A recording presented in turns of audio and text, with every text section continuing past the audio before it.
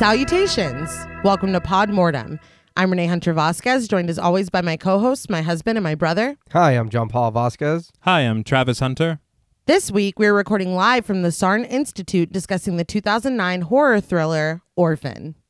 This film was directed by Jaume Collet Serra with the screenplay by David Leslie Johnson McGoldrick and story by Alex Mace. Orphan takes the trope of an unnerving child and adds an unexpected twist. Dealing with themes of grief, trauma, gaslighting, and familial strain, this film is widely considered a success both to critics and horror fans. This film was requested to us by friends of the show, Dylan, Noreen S., Nora Ramirez, Rochelle Ann, and Jason Whitaker. We want to thank each of them for their support and for their suggestion. This film was also the winner of our Patreon poll, so thank you to all of our patrons who participated and voted. If you want to help us pick an episode, join us over on the Patreon at patreon.com/thepodmortem. So, what did you guys think of Orphan the first time you saw it? I'll be honest, I can't really remember the first time I seen it, but I know it had to be after 2010. But I do remember really enjoying it the first time I seen it. Not saying that I don't now, but watching it for the show, I noticed a lot more that I didn't enjoy. I do still like the movie. I know at some point we'll cover the second one. Right. I really enjoyed that one. Not saying that I don't enjoy this one. I do, but I feel like this one, watching it and kind of analyzing it, there's a lot that I was just like, what the fuck? Yeah. You know what I mean? But it is a good movie. If anybody's never seen it, I'd recommend watching it. I'm trying to remember the first time we saw it as well. I do remember kind of being somewhat underwhelmed until the twist. Right. And then from then on, it's like, oh, this movie's fucking great. Yeah. Which I don't know if that's good or bad. Yeah. But I think watching it again now for the show, I'm kind of in the same camp as JP. Yeah. I did enjoy it. It's a good movie. Yeah. But I did see more of the things that I was like, Yeah. you know. And also having the sequel to compare it to. Yeah. I feel like this film kind of, okay, hear me out. I don't even know if Oh, this, no. I don't know if it's going to make sense at all. I feel like this film plays with tropes and kind of shocks you with a twist. Right. Whereas the second film plays with your expectations of that twists and socks you and punches you in the face and shocks you with its subversion of what you're expecting in that regard. I'll say that because, If that, goddamn. Okay. Yeah. All Yeah. right. But I do think, it is effective. I do have a lot of problems with some choices that are made. Yes. It's, as I said, it's reliance on some tropes, but also one character, man. Yeah. Yeah. I think we're all in agreement here. Yeah. With that. I don't remember the first time I saw this either. I just remember being totally caught off guard by the twist. Yeah. I was liking it up until then, but it felt very like, oh, we know where this is going. Like this child, we've seen this before. Yeah. And then, what'd you say? It sucks you. Yeah, it sucks you. It sucks you in the face. So again, I'm a lover of a twist that has been planted, because if you rewatch this knowing there are a lot of things that is like, no, we've been dropping breadcrumbs pretty much since you meet her. But obviously we won't spoil that. We'll get to it. Yeah, of course. But I still really like this. The only thing that hurts it is watching it to analyze it. Yeah. And as you said, there is one character that was incredibly frustrating that I don't remember being so angry. I was angry. I think that's what it is too. I think that's what it was too. I don't remember feeling that way or really catching it, because again, it's a trope to a certain extent, but in this it was pretty fucking egregious. Yeah, it was a lot. And there are moments, and I'll, go into more detail when we get there, that feel very rushed to me. It feels like this is a 2-hour movie. Yeah. Which was very shocking. This won the poll. I've been wanting to do this for a while. I was pretty excited to do it. I looked at the runtime and was like, there must be a mistake. Like this is a 95 minute movie. Yeah. This movie is 2 hours long. Yep. I think what gets me as far as like the length of the film is that I don't know what I would cut. I don't either. Okay. But So I think that my issue is, if you have a 2-hour runtime, when we get to certain points, I shouldn't be like, wait, what happened there? Or I don't get closure on that, or but none of that.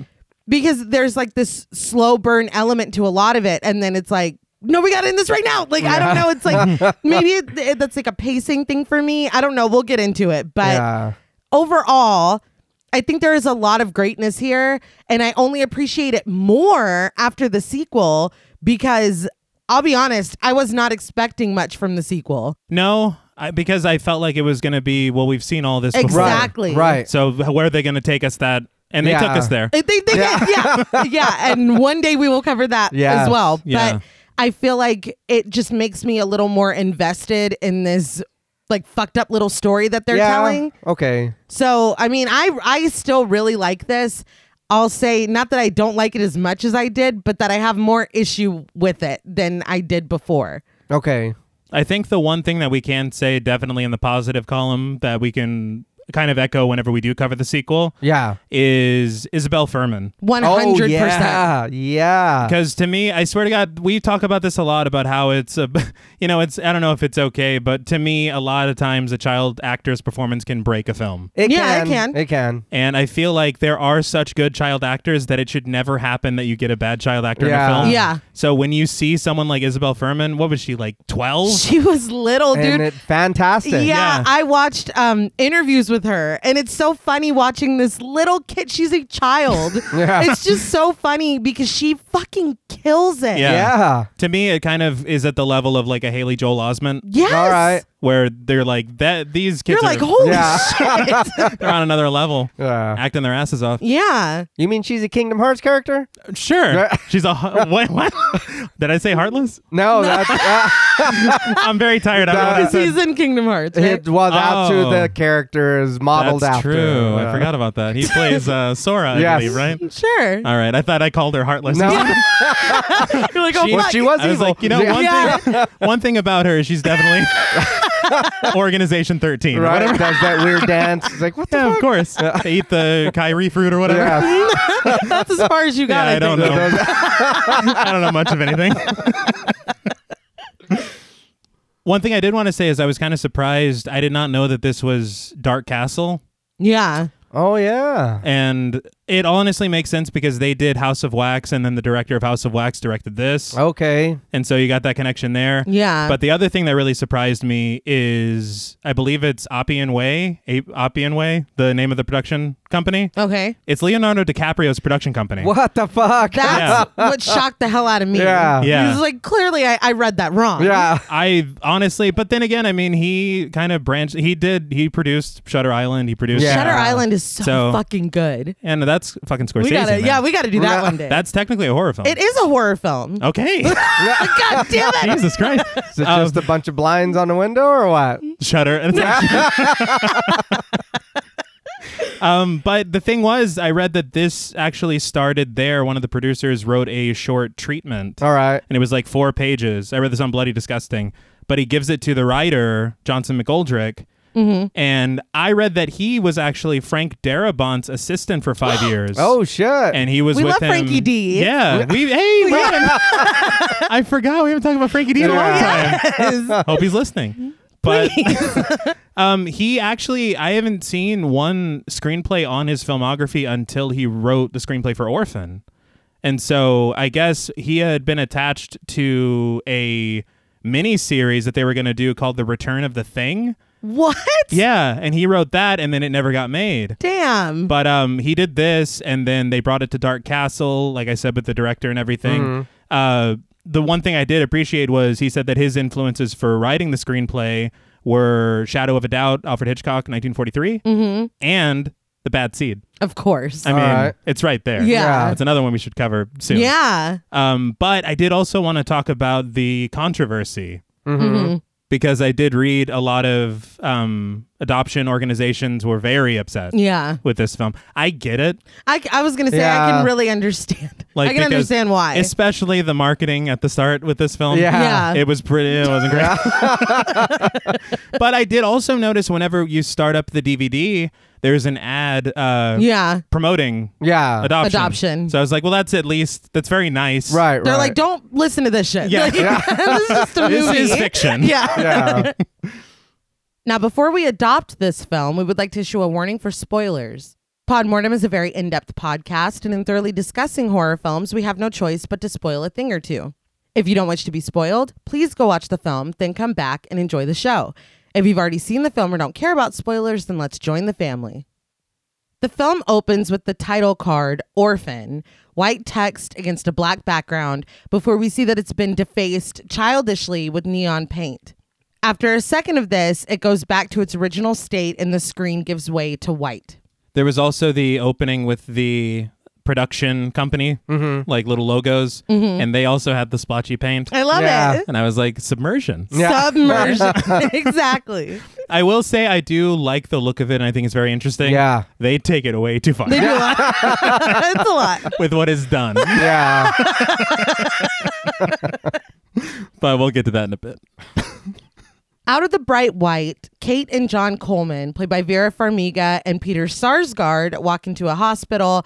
Of course, we love Vera Farmiga in this house. Very and much. Peter Sarsgaard is usually really great too. Yeah. Yes, he's kind of underrated as an actor. Yeah. But he was pissing me off in this. Yes. Oh my God. There's a lot to unpack, and we will unpack it. Absolutely.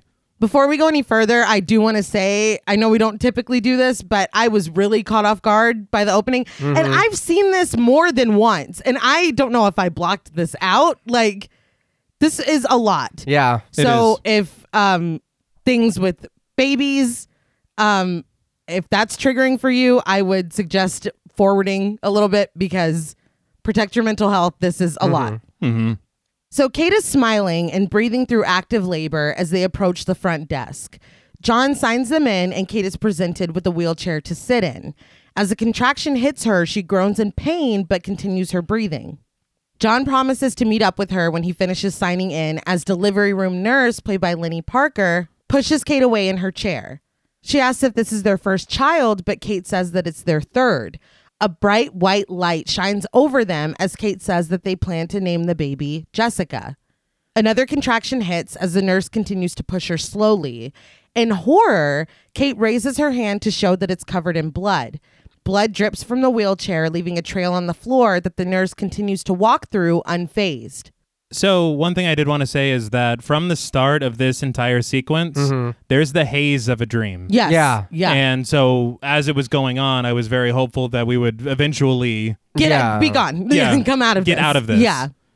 In the delivery room, a bright light turns on over Kate as the doctor, already in blood-stained whites, snaps on his gloves. Now, his voice, Yeah. I was like, this is very clearly... Kate asks where John is, and the doctor assures her that he'll be along soon. But despite his mask and hat, the doctor looks just like John. Yeah. The nurse coldly and compassionlessly tells Kate that her baby did not survive.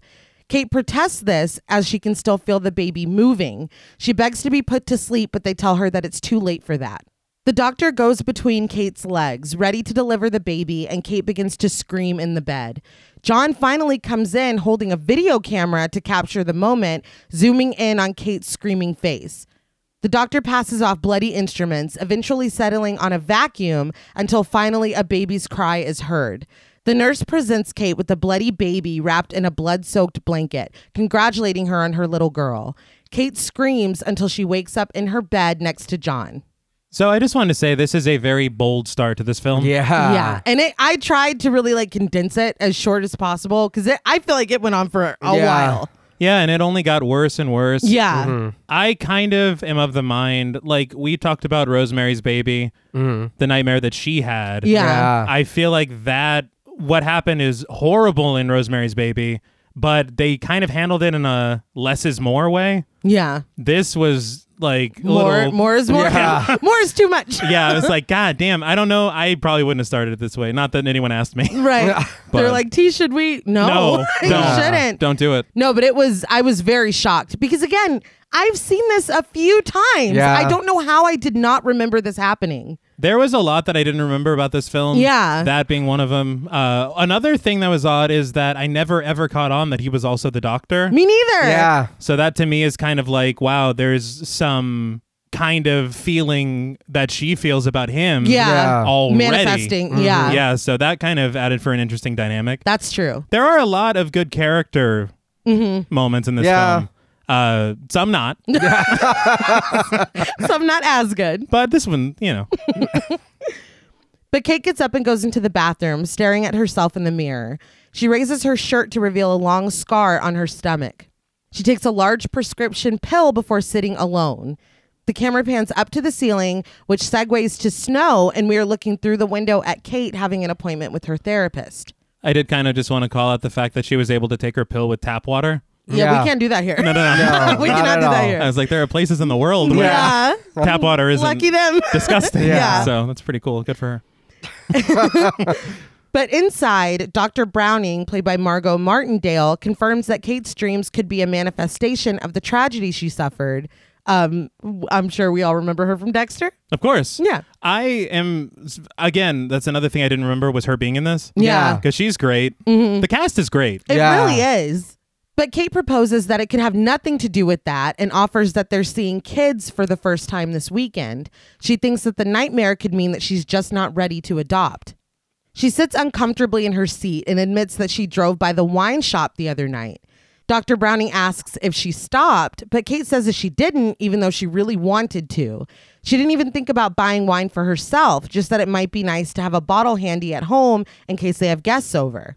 Dr. Browning confirms that Kate did not go inside. The important thing is that she resisted the urge, not that she had the urge. She assures Kate that if she weren't ready for adoption, she wouldn't have made it through the home study, but ultimately, this is her decision. I feel like already that was a little belittling. Like from outside looking in, obviously I'm not a therapist, but the fact that she's like, maybe I'm not ready for this. And she's like, no, you're ready. Like, I thought that was really weird. Maybe listen to your patient. I thought that was strange. But in the next scene, Kate picks up her daughter Max, played by Ariana Engineer from the School for the Deaf. I was a little excited because she spells Ariana the same way as my Ariana. I did see that. And she is adorable. She is.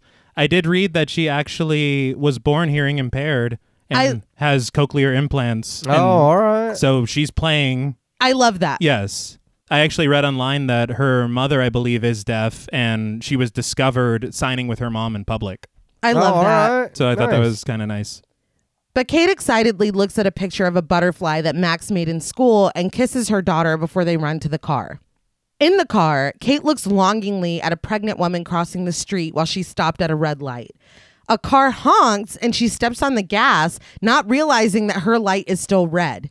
She has to slam on the brakes, narrowly avoiding a collision with a huge truck and scaring both her and Max. But why did they honk if it wasn't green? I don't know. What the fuck? What? You're just being a dick. Maybe it now. wasn't even at her. Maybe she just heard a honk and was like, oh, fuck. They honking at the pregnant woman? I don't know. They're like, hurry up. Yeah, I don't understand. Why did that even happen? I'm going to honk so that lady doesn't go. Yeah. I need her to know it's Make not sure safe. she knows it's still red. I was laughing because the Lexus logo got Prime. Of course. Yeah. They're Oh, like, yeah. this movie brought to you by. I did laugh as well because after this whole situation happens, Kate just sits in the intersection for like Yeah. 15 minutes. 15 minutes. She's got to get her mind right, dude. That's where the Shit was runtime- scary. Over. Yeah, we're like, where can we shave shit off? That Maybe. 15 minutes. Yeah. Couldn't hurt. Back at their insanely fucking gorgeous home, Kate plays the piano and writes a new piece, trying her best to ignore thudding coming from somewhere else. Again, I was going to make a joke here about the song that Renee sings in Insidious, but I won't subject anyone to that. She's looking west. She's always been looking that way. She's going to be somebody. Look, the song wasn't bad. The song was not It bad. really wasn't. And it speaks to a lot of our deeper ambitions. But look, I did read that Vera Farmiga is a very, very, very talented pianist Oh, nice. Oh, wow. because you see the camera pan up from her hands Yeah. to her. Yeah. And whenever something like this is happening, like if it's an instrument or something, I'm waiting for that cut. Yeah. Yeah. It's like, she's not really Where playing it's that. like clearly not her hands. Yeah. But I think it was her. That's very cool. But when the thudding becomes more frequent, Kate gets frustrated. She goes outside where Max is throwing a basketball toward a hoop, but hitting the side of the house instead. She gets Max's attention and yells at her for being so loud while she's trying to work. Max signs that she's sorry, and Kate quickly apologizes. She sweetly asks for Max to just take a break for a little bit while she works, and Max agrees. She did kind of snap at her. She did. Yeah. She did. Your kid's got a basketball, Jones. Don't. Basketball. I mean, it's come on. Let it happen. Yeah. Seriously. But John arrives home with their son, Daniel, played by Jimmy Bennett. Daniel immediately runs to Max and takes the basketball away from her. He scores a basket, and John rushes over to play with them, lifting Max so she can get a basket as well. They celebrate with a high five as Kate watches. The child actor does a very good job. Yeah. This character is a dick. He's a little shit for I do not sure. like this kid. There's a little redemption later on, but Too late. He's a little asshole for sure. But again, he's good. Yes. Yeah. Max No, is he good. is. Like all Yeah. of the kids really fucking bring it. I did enjoy this because they do look genuinely happy. They do. They This do. made me feel like, okay, you know, like what I mean? they're yeah. a real family. Yeah. And I think that works as well because it's like they weren't trying to fix their family. Yeah. Yes. No. Their Yeah. family is fantastic. Yeah. Yeah. And they're trying to bring someone into a already happy family. Exactly. It was funny to me though that she's like, please just be quiet for a minute so I can work. And then John comes home and he's like, Kobe. Okay, never mind. See? I guess that's what it is. Yeah. Never mind. Yeah. You're hungry? What? Yeah. Daniel runs into the house, barely answering Kate when she asks how practice went. They all head inside, leaving the basketball abandoned in the carport. That night, Kate carries Max up to bed. Max removes her hearing aids, and we see things from her point of view. With the sound muted, she presents Kate with the story, and Kate proposes that maybe they could read something else tonight. Max insists, though. Kate relents, and she signs the story for Max. It's a children's book about coping with the loss of a new sibling. Kate gets through the story, and when Max asks if baby Jessica is an angel, Kate says yes, a beautiful angel. She tucks Max into bed, and Max asks if she's going to get a new sister. Kate answers her honestly that she doesn't know. This scene, I was like, my eyes were full of tears. I did not remember this being so emotional. Right. I think there's something about the use of silence. Yeah. I think, and I don't know, it's almost like interpretive dance in a way that movement can affect you emotionally. Right. Yeah. Right. The way that she does the sign for heaven, Yeah. I was like, I can't do this. Misty. Yeah. It was very emotional. Yeah. Like, it was a lot. But I think that it's very interesting that they're almost treating this like a drama Yeah. beforehand. Yeah. Before we add the horror into it. Yeah. Kate's diary entry that night reveals that she's struggling emotionally and mentally after having had a hysterectomy. She uses a flyer for the St. Mariana Home for Girls as a bookmark before closing her journal and hiding it. We follow her as she walks to the bathroom and takes another pill. When she closes the cabinet, she's startled by John, who is standing behind her. So earlier in the film, whenever she woke up from her nightmare, there was like the way the shot was framed as you thought someone was going to be behind Yeah. her. Yeah. And then now they actually do it. And it's Yeah. like, oh, you guys are doing those? Yeah. Don't do that. And then he's like, what? It's just your husband. Yeah. Like, come on, dude. It's just your husband. She tells him that he smells good and the two kiss, but before things can progress any further, Kate shakes her head. John nods, leaves the bathroom, and gets into bed. Kate joins him, lamenting that she needs to stop being like this, but John says that he understands. Kate explains that she's happy, but she gets nervous and scared. The last time she was this happy and excited, it was right before their loss. John says that he doesn't want her to feel like she has to do this for his sake, but she assures him that it's not just for him. She wants to take the love that they have and give it to a child that really needs it. She lays on his chest and he strokes her hair, asking if she's sure. After a moment, Kate confirms that she is. So they're coming at this with the best intentions. Yeah. Right. I'm pretty sure there's a saying about good intentions. I can't just place I it think now. it's that everything always turns out fine when you have good intentions. Oh, good. Yeah. Okay. So this is going to be great. Oh, okay. Short film. And the credits roll. We cut to them pulling up to the St. Mariana Home for Girls. They park amongst the other cars that are here for the open house and get out. When Kate looks up at the top window, someone looking down crouches out of sight. John and Kate are greeted warmly by Sister Abigail, played by CCH Pounder. Dude, I love her. Yeah. I know. I was like, what the fuck?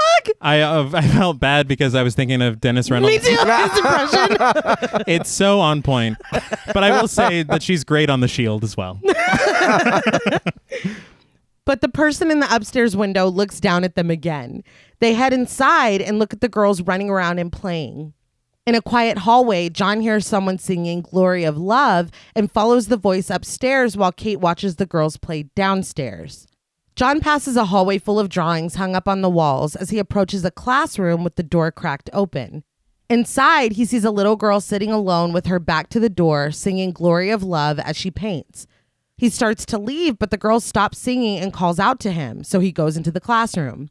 He finds a stack of shockingly good paintings next to her and asks if she did all of them. Like, they're good. Yeah. Oh, they are. Yeah. She says that she did, and when she asks if he likes them, he tells her that they're remarkable. She turns to smile at him and thank him, and we finally see her. Esther, played by Isabel Furman. I know we've already said this, but goddamn does she do a fucking amazing job in this. No, her performance is incredible. I did see an interview with her. They had talked about how she got the part, which was very interesting to me.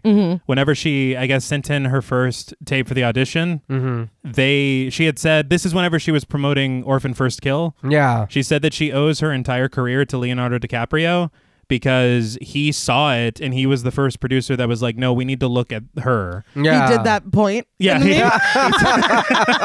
he did the snap and point. Yeah. But he said that he was like, look, Esther is going to be Isabel Furman, or I'm taking this film to another studio. Wow. And so... Well, he was fucking right. Yes. Because I read that early, like, they wanted her to be, like, very, very blonde. Yeah. And, like, you know, doll-like or whatever. But, Why? I mean, I don't know. She's perfect. Well, I mean, isn't there the thing with Leonardo DiCaprio, kind of like Chuck Norris, like we're only alive because Chuck Norris allows it. Other people only get parts because Leonardo I think Christian DiCaprio. Bale said that. Somebody said that Holy recently. shit, you're Yeah. right. Yeah, he We did. only get parts because he turned them down, Yeah. is what they said. Well, there was a time that they were trying to give everything to him. He's great. I Like- mean, it's all right. even Yeah. when even when he was like a kid. Because Yes. Christian Bale was a Well, child actor. He's like, I got to deal with this my whole fucking life. He's fighting bears now? What the fuck? But John introduces himself, they shake hands, and he sits in one of the desks behind her. Downstairs, Sister Abigail sidles up to Kate and says that she never gets tired of watching the children enjoy the party. Kate apologizes for not doing this sooner, but Sister Abigail is understanding. It's a huge leap, and adopting an older child isn't an easy decision at all. Kate looks back at the children and says that John went to the bathroom. Sister Abigail asks if John should try to find them or if Kate should go look for her husband. Back upstairs, John asks where Esther got the idea for her painting. Esther says that all of her paintings tell stories, and this painting is about a mother lion who is sad because she can't find her cubs. John notes that the lioness is smiling in the painting, but Esther explains that that's because she's dreaming about her babies. That's the only time she's happy. John says that he hopes she'll find her babies, but Esther assures him that she will. She dips her brush into more paint and begins to paint the cubs behind the sleeping mother. I got to admit, I felt like it's the miracle of painting because whenever she first dips it, I was like, well, that's just a splotch. I don't hold I'll the be fort. damned. A cub is born before our very eyes. I'll be goddamned. I also did want to talk about her dedication to the role because she worked with a dialect coach to perfect this accent. Damn. Oh, nice. And you're like a child actor, like, Yeah. God damn. Yeah. She really, really does it with this, does it? She does it. It is great work, is what I meant. She really does it. She says that they were lost without their parents, the cubs, but they finally find their mother asleep under a tree. She paints the cubs cuddled up behind her and says that when the mother wakes up, her dreams will come true and she'll have her babies again. John is astonished that Esther came up with the story, and this is when Kate and Sister Abigail find them. John immediately introduces Kate to Esther, and John shows off her artwork. Kate compliments her work genuinely and asks how Esther learned how to paint like this. Esther just says that she's had a lot of time to practice because it's really boring here. She begins to paint a face on her cub, and Kate asks if it's so boring, why doesn't she come down to the party? Esther doesn't see the point of going to the party because no one has ever talked to her before because she's different. Kate says that there's nothing wrong with being different, and John jokes that Kate and Esther both have that in common. And Kate beats the shit out of him. No, she playfully smacks him, but it's a lot. Yeah, it was like 4 smacks though. Talk about cutting shit. Let's cut that. It was a lot. There you go. One smack. One smack maximum. One smack max. But Sister Abigail watches all of this with a small smile. Esther continues to paint as she says that people should always try to take the bad things that happen to them and turn them into something good. She asks if they agree, and they both say that they do. Kate looks back at Sister Abigail, who gives her a wink. So that was one thing I did notice this time that I hadn't noticed before. Yeah. Whenever Sister Abigail takes them into the room, Yeah. she kind of looks a little uneasy. And then it's only At later first, Yeah. that she kind of is smiling and winking and all that. Yeah. And it's like, what's... Right. Okay. That kind of got me too, because at first she does look like uncomfortable or like, oh fuck, they Yeah. found her or something. They found her. And then when she's smiling, I'm like, oh, maybe she's just because Esther's like antisocial. Yeah. Or, I mean, I don't know, but I noted that too. But in Sister Abigail's office, she takes out her file on Esther. She says that Esther is originally from Russia, and they're surprised at how strong her English is because she's only been in the country for a few years. She says they don't typically get children from other countries, and when they do, they're hard to place. The family that brought Esther to the U.S. died in a house fire, and Esther barely got out. Interesting. Yeah, All really right. interesting. Sister Abigail says that Esther has been through a lot, but she's very special, mature, and well-mannered. She calls her a bit of a princess. She always wears the ribbons on her wrists and her neck, and the only time they've ever had trouble with her is when they've tried to take them off. I was like, so clearly once you take the ribbon around her neck off, her head's going to fall off. Yeah. Like, we all know this part, right? And her hands, Yeah. apparently. Yeah. Duh. I mean, obviously. Is that a fairy tale? Leave them or- on. I don't know what the fuck it is, but... But it's terrifying. But it's been stuck in my head since I was a child. I know Anthony Jerome has posted about it multiple times well, as well. it's 'Cause scary. Yeah. that one never leaves. Was that on The Wolf Among Us as well? Yeah. All right. But Kate says that Esther really did seem to open up to them, and Sister Abigail agrees that there did seem to be a real connection. She offers to get the adoption paperwork ready within 3 weeks. We cut to John and Kate. When I wrote the script, I tried to put Kate and John a lot because John and Kate just makes me think of John and Kate +8. But we cut to them stepping outside of the girls' home with Esther close behind them. Kate extends her hand and Esther takes it. They walk away, Sister Abigail waving and John carrying Esther's bags while Kate holds her hand. I think now would be a good time. We can kind of tease a little bit because there was a subplot that went along with this. Yes. I read it in the screenplay. It was completely cut, and it's good. Yeah. It should have been. But we'll talk about it once we know a little bit more. Yeah. All right. But John holy Paul, shit. you're going to be like, what the fuck? But in the car, they all seem happy. Esther sits in the back practicing her sign language. Kate helps her a bit and watches happily as Esther figures out how to sign Max. I thought that was fucking adorable. It's like the sweetest thing. Yes. Yeah. As they pull up to their house, Esther asks if this is their home, and John reminds her that it's her home now, too. Seeing this house, we can guess what his job is. Yeah. And it makes perfect sense because this is just Yeah. fucking hell. Stunning. Yeah. You tried that last week. I can't stop. Or was it on Talk Mortem? I think it was Talk Mortem. I can't Okay. stop saying it. But they get out of the car and we see Max looking down at them from the window. She rushes outside and hugs her mother before looking excitedly at Esther. Esther signs hello to her and introduces herself. Kate tells Max that Esther practiced that the whole way and Max beams. Esther asks if Max can hear at all, and Kate says that she can a little bit. She was born completely deaf, but her hearing aids allow her to hear enough to be able to read lips. She tucks Max's hair behind her ear to show Esther. They all head inside, John lugging in Esther's suitcases behind them. Inside, John introduces Esther to Grandma Barbara, played by Rosemary Dunsmore. Esther curtsies, telling Barbara that it's a pleasure to meet her. Max looks overjoyed at this, and Barbara is impressed, but Daniel just watches quietly from the kitchen.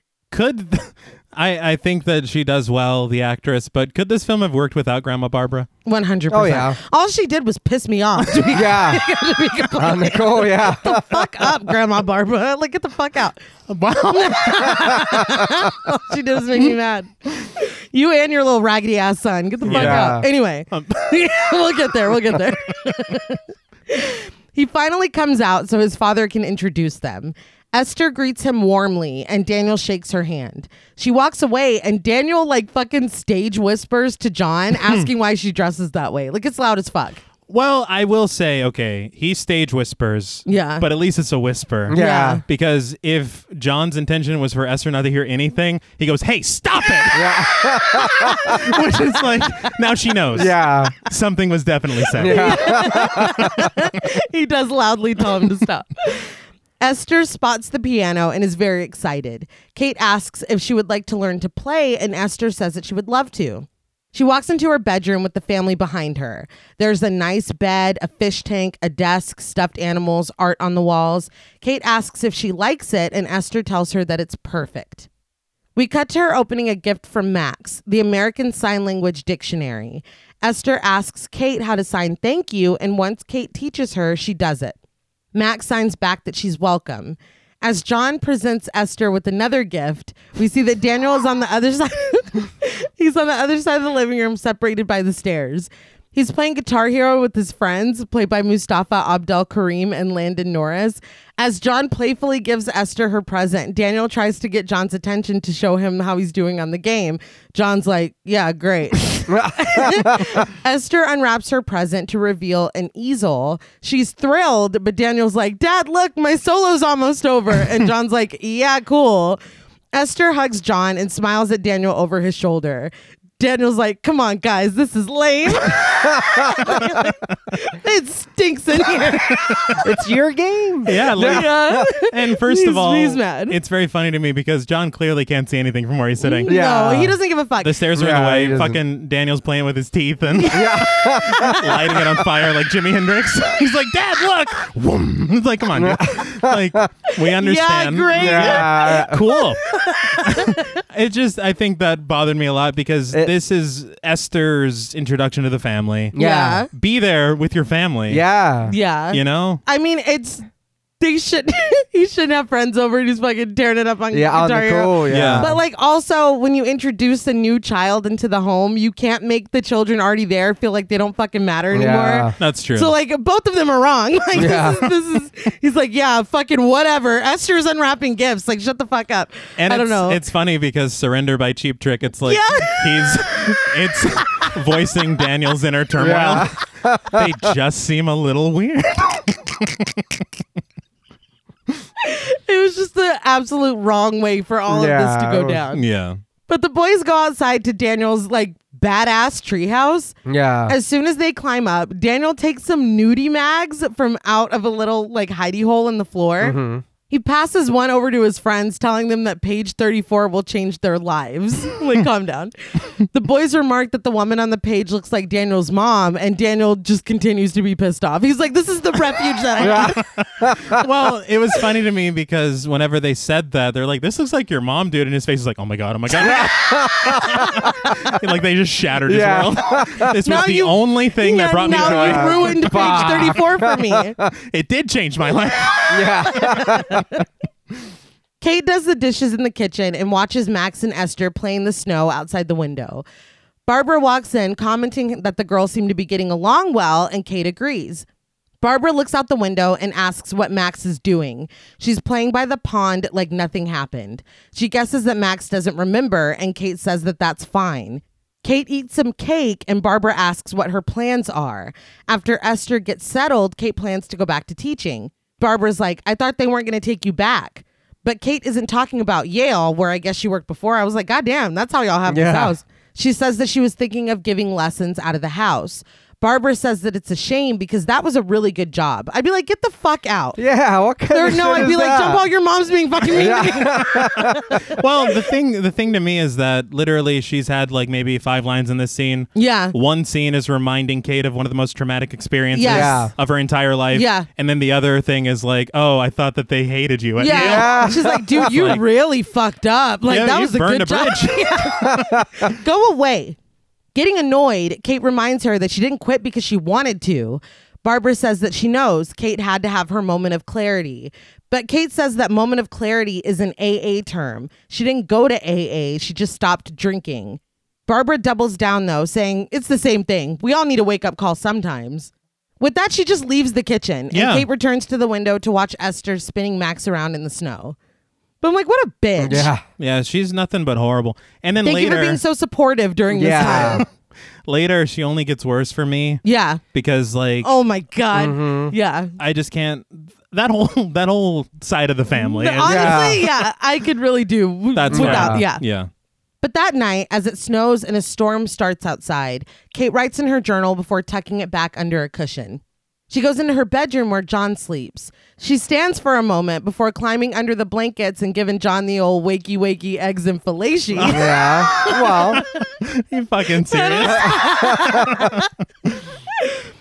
But in her room, Esther is awakened by the thunder and starts to walk down the hallway. no. No, bullshit. When she sits up, there's a noise. A very playful, like, bling noise. I was like, is this her fucking Spidey sense? You knew Dad was getting domed, so you want to my get God. up? Not dumb. You can't even Getting enjoy. Yeah, domed. you can't even enjoy your time. You can't touch yourself. Then Sam's screaming I at the was gonna fucking say, door. this what made the me fuck, think of dude? the Come Babadook on. when you were Don't so do it. Go sleep. Go back to sleep. Don't come to my fucking room at night. JP, if JP runs for president, his entire platform is parents being able to have. Well, goddamn. Look, we work hard, all right? We ask for so Yes, little. right. Let us enjoy ourselves, all right? Just give us 20 minutes and then come This, ask for more immediately- chicken nuggets or Right. some shit. Whatever it is. Yeah, Immediately made me think of Sam In the Babadook. fucking up his mom's shit in the Please. Babadook because you were like personally Well, offended by come that. on. I think he took a point off of this. Yeah. Oh, no, yeah. He's like, that's the worst thing this child has done. But in Max's room, Max sleeps peacefully until we see Esther standing over her, suddenly illuminated by lightning. So for me personally, I feel like they are trying to build suspense. Yeah. Possibly do it a little more gradually because we have this shot of Esther looking like a horror villain. Yeah. With the lightning strike and a music cue. Yeah. Well, no, it was. But I mean, what happens in a second? Maybe we're supposed to be like, oh, well, it was innocent. You know what I Yeah. mean? But that shot wasn't. It wasn't. They're playing with us. I don't like it. In Kate and John's bedroom, they're making out when there's a knock at the door. It opens to reveal Esther and Max. Esther says that they're scared of the storm and want to sleep in bed with their parents. She proclaims that she wants to sleep next to Daddy. Kate laughs and John situates himself before the girls jump into bed and everyone goes to sleep. John's like, you gotta fucking give me a minute. What did he Ain't say? afraid no goddamn storm. Get the Like, fuck out of here. I gotta switch I gears. gotta switch gears. No. Yeah, it's like, why don't y'all take a lap and come back? Yeah. Like, I Go get some milk Yeah. or whatever. Get some warm milk from the kitchen. don't. Right. Mm-mm. Daddy's got to deflate. Or goddamn, you didn't need to come over there like that. No. The next morning, Kate kisses John as he heads off to work. He says he'll call later to check in and confirms that she's going to answer the phone when he calls before he leaves. I thought that was weird. Yeah. He's like, are you going to answer? And she's like, yeah. Is there, again, I don't hinting know. There's Yeah. like more of a past, Yeah. I guess. But as Daniel and Max stand by the door ready for school, Esther is upstairs putting some fresh ribbons on her wrists and her neck. Kate calls down because it's time to leave, and we see their reaction, including Daniel saying, you got to be kidding me, before we see Esther. Keep some of this to yourself. I know, shut the fuck up. She descends the stairs in a pretty formal white dress, a purple cardigan, tights, and her maroon ribbons. Max and Daniel laugh, and Kate tells them to go wait in the car. They leave, and Kate tells Esther that she doesn't really think this is a dress for school. Esther says that it's pretty, and while Kate agrees, she says she doesn't think Esther will be comfortable in it. But Esther sees right through this. She tells Kate that she's just afraid the other kids will laugh at her, but she reminds that Kate told her there's nothing wrong with being different. All Kate can do is tell her that she's right and to have fun. I was like, Yeah. this was kind of the first little moment where it's like, I don't want to say manipulation, but No. it's like, no, I filed that away. Yeah. And now here it is again. You know what I mean? It feels like an intelligence beyond Very Oh, much. yeah. Yeah. to where you're like, oh, well, I thought you said. Yeah. Like, fuck. It's like, God damn. Okay. All have a right. good Yeah. day. Yeah. Like, what can you say to that? And she won. Yeah, she did. But at school, just as class starts, Esther's teacher, played by Gemma James Smith, introduces her to the class. Esther has a big smile until Brenda, played by Jamie Young, holds up an invisible phone and says that Bo Peep just texted her she wants her outfit back. And Esther's like, well, the jerk store called. They're running out of you. No. Well, because I was thinking the same thing. I was like, the 90s called. They want their joke set up back. I know. Like- but the class was like, oh my God. We never watched sitcoms. We never heard that This is before. comedy. Yeah. This is comedy. The teacher just tells Esther to take her seat and begins to instruct the class to open their books, but Esther eyes Brenda the whole way to her chair. You've made an enemy for life. Yeah, no, you Oh, done yeah. fucked up. Back at home, Esther runs across the frozen pond outside of the house while pulling Max behind her in a sled. Kate runs outside, screaming for them to get off the water. She signs to Max that she knows she's not supposed to play there. The girls listen and get off, walking away with their heads down. Later, Daniel uses a paintball gun to shoot action figures that he has set up in front of a target. He's nailing it and very pleased with himself, but when a pigeon lands on the top of the target, Daniel hesitates. He aims at the unsuspecting pigeon and fires. He hits it and it falls into the snow. I feel like he's too old to be learning cause and effect. Well, it's like, what did you think was going to happen? Yeah. Exactly. Like this is. I mean, I get it's a paintball, but it's still a tiny bird. Yeah. It's I a mean, bird. pigeons can get big, but they are, in comparison to us, Yeah, they're well- pretty small. Yeah, You know what I yes, mean? they are. Well, I'm just saying, you're right. He are is facts. old enough to know. Exactly. You know how small that bird is, dude. What did you think was going to go on? And you're telling me you have a paintball gun, but you've never been shot yourself with a paintball? No, he thought the pigeon was going to take out a little pigeon paintball gun. all He'd be right, like, all game right. on, motherfucker. But Daniel puts down his gun and rushes over to the pigeon, twitching and splattered with paint. Esther and Max approach, hand in hand, to find Daniel looking down at the bird. Esther asks if he killed it, and Daniel tearfully confesses that he didn't think he would actually hurt it. It's just a paintball gun. He also said it was an accident. It wasn't an It was accident. not an accident. No. You hesitated and Yeah. then continued to make the decision. He was like, come on. You little bitch.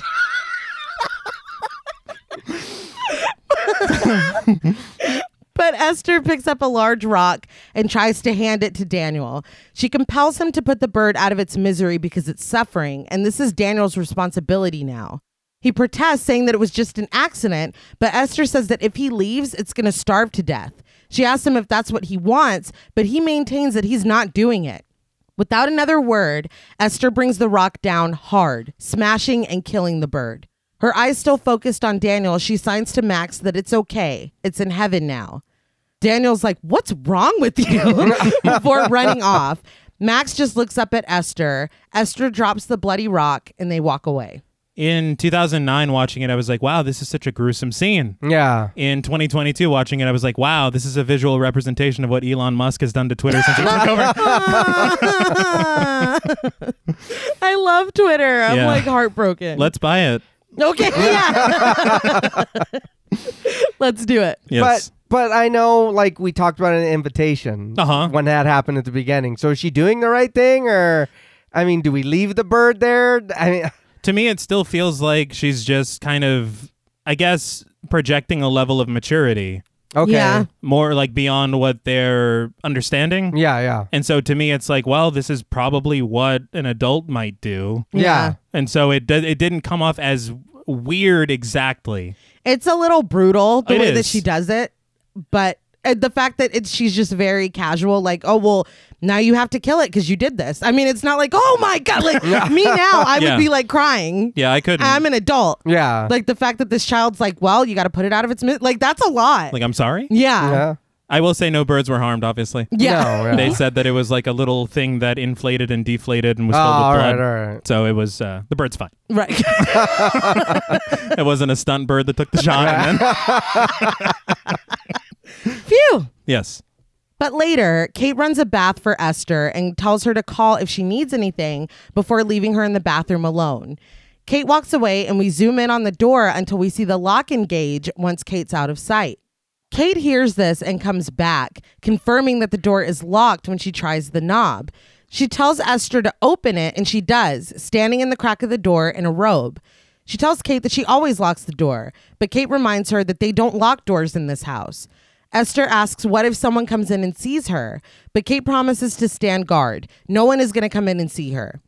Esther offers to sing for Kate to prove that she's okay. She used to do that for the sisters. Kate looks suspicious, but she finally relents, saying that it's just for tonight. She closes the door again, and the lock immediately engages. It made me laugh because she's like, I'm not trying to lock myself into a routine of every night. This is having to... one time. Yeah.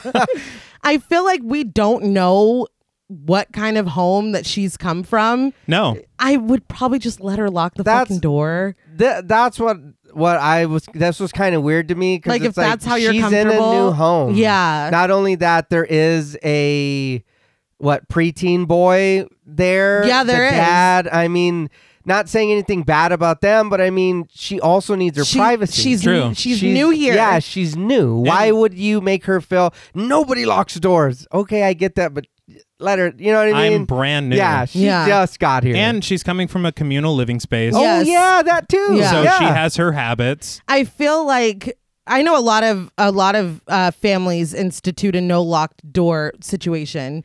And I mean, if that works for you, that's fine. But I just feel like these are extenuating circumstances where, like, You said she was in the bathroom. Yes. Okay, she's taking a bath. Wait, so you're telling me that I can't. Yeah, I can't. John goes to take a shit and he's like, the door's open? And it's not open. Oh, it's just sorry. unlocked. Yeah. Well, but what if it flies open? What if It's not someone comes in locked. and sees Yeah, me? exactly. That's what, like, you can't do a one size fits all rule. Yeah. Yeah. I can understand maybe the bedrooms. but Yes. the Yeah. bathroom. That's fine. Why? Why can't I lock the door in the bathroom? I don't That's the know. most private of. Yeah. Yeah. Like- I just feel like even if that's the rule, give her Yeah. a break, man. But we hear Esther singing Glory of Love as Kate goes around the house with the laundry basket. She goes into Esther's room and sees the beginning of a painting of a very big building. I don't know if it's a house. I assumed it might have been the orphanage, Yeah. but it's not. Yeah, we'll see. We'll see later. I was kind of wondering if she knew any other songs, though. No, just the one. She's just like, jam, just Yeah, that's it. we got the. Sometimes you only need the one. But Kate hangs up one of Esther's dresses in the closet before going to the dresser. She pulls the top drawer open, revealing Esther's clothes to be fastidiously neat. But when she tries to close it back, there's something in the way. She reaches into the back of the drawer and finds a small Bible held closed with a rubber band. She starts to take the band off, but stops, looking back toward the bathroom where we can still hear Esther singing. Instead, she pulls out a photo from inside. It's a ripped photo of a man, like the man was ripped out of a larger picture. Kate drops the Bible, and when she bends down to pick it up, we see the bathroom door open behind her. We approach her from behind as Kate slides the photo back into the Bible, but when she turns around again, no one is there. She puts the Bible back into the back of the drawer and leaves Esther's room. The POV shot was a bit much for me. Yeah. Especially to turn around to nothing. It's Yeah. nothing, yeah. Esther continues to sing, but when Kate heads downstairs with the laundry basket, she sticks her head out of the room and stares at Kate. So did she run up on her spot and then run away? I don't know. Okay. I do not know. At school, the bell rings. As the students fill the halls, Daniel walks with his friends. One of them uses really fucking gross language to call Esther stupid, and when they pass her in the hall, Daniel knocks her books out of her hands and tells her to watch it. Esther falls down, and Daniel and his friends just walk away. I don't know why he thinks he won't be hearing about this later. Yeah. That's one thing too that I was like, what? It's unbelievable. And I can't think of it off the top of my head, but I know this has been done before where it's like the brother and sister don't like each other, but that's your sibling. Right. Even if you don't get along, what would make you think to go slap your siblings' books out of their hands in front of everybody and not think that you're not going to get your ass whooped when you get home or whatever? I feel like it's bad enough if like his friend did it and he just laughed about it. But Oh, the no, fact yeah, that that he did it. he's Yeah. like, that's a lot. Oh, no. That's a lot. Yeah, no. And can we talk about how their interactions have not been really that negative At at all. all? Yeah. But he, and that's what I'm saying. Like, whatever happens to this kid Yeah, happens to this kid. it's just weird the way that they treat her there. I guess Yes. she's a new kid, and She's whatever. dressed a little different, but it's not that bad. It's No. really It's not. And then even if she was wearing anything different or more than that, who cares? Yeah. I feel like if these kids would have been nicer to her, maybe things would have been a little different. Who knows? For at least a couple of them. a couple of them. Kids are just cruel. Yeah. They are. But one of the books that fell is the Bible that Kate found in Esther's drawer. Brenda picks it up. Remember the little Bo Peep text Yeah. girl? Mockingly asking Esther if it's a Bible as she gets to her feet. Esther nods and Brenda holds it over her head. She says that the Jesus freak brought a Bible to school today, and Brenda's friends laugh. I was like, I where was are you like, getting what this the from? I don't know why that shocked me. It's Yeah. like, in 2009, like a 12-year-old is like, we have a secular agenda at this school. We don't do that. I think she's supposed to be 9. Oh, that's just ridiculous. Nobody's saying that at age 9. I didn't know. No, yeah, I was gonna say I didn't hear anybody make fun of somebody about that till I was in high school. Yeah. Yeah. I don't even think I thought about. I think I thought about religion until like last week.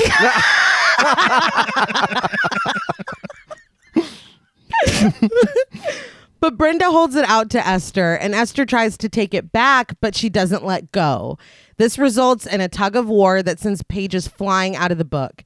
Esther scrambles to pick them all up, and Daniel's friend makes fun of her again, calling her Daniel's sister, but Daniel sets the record straight that Esther is not his sister.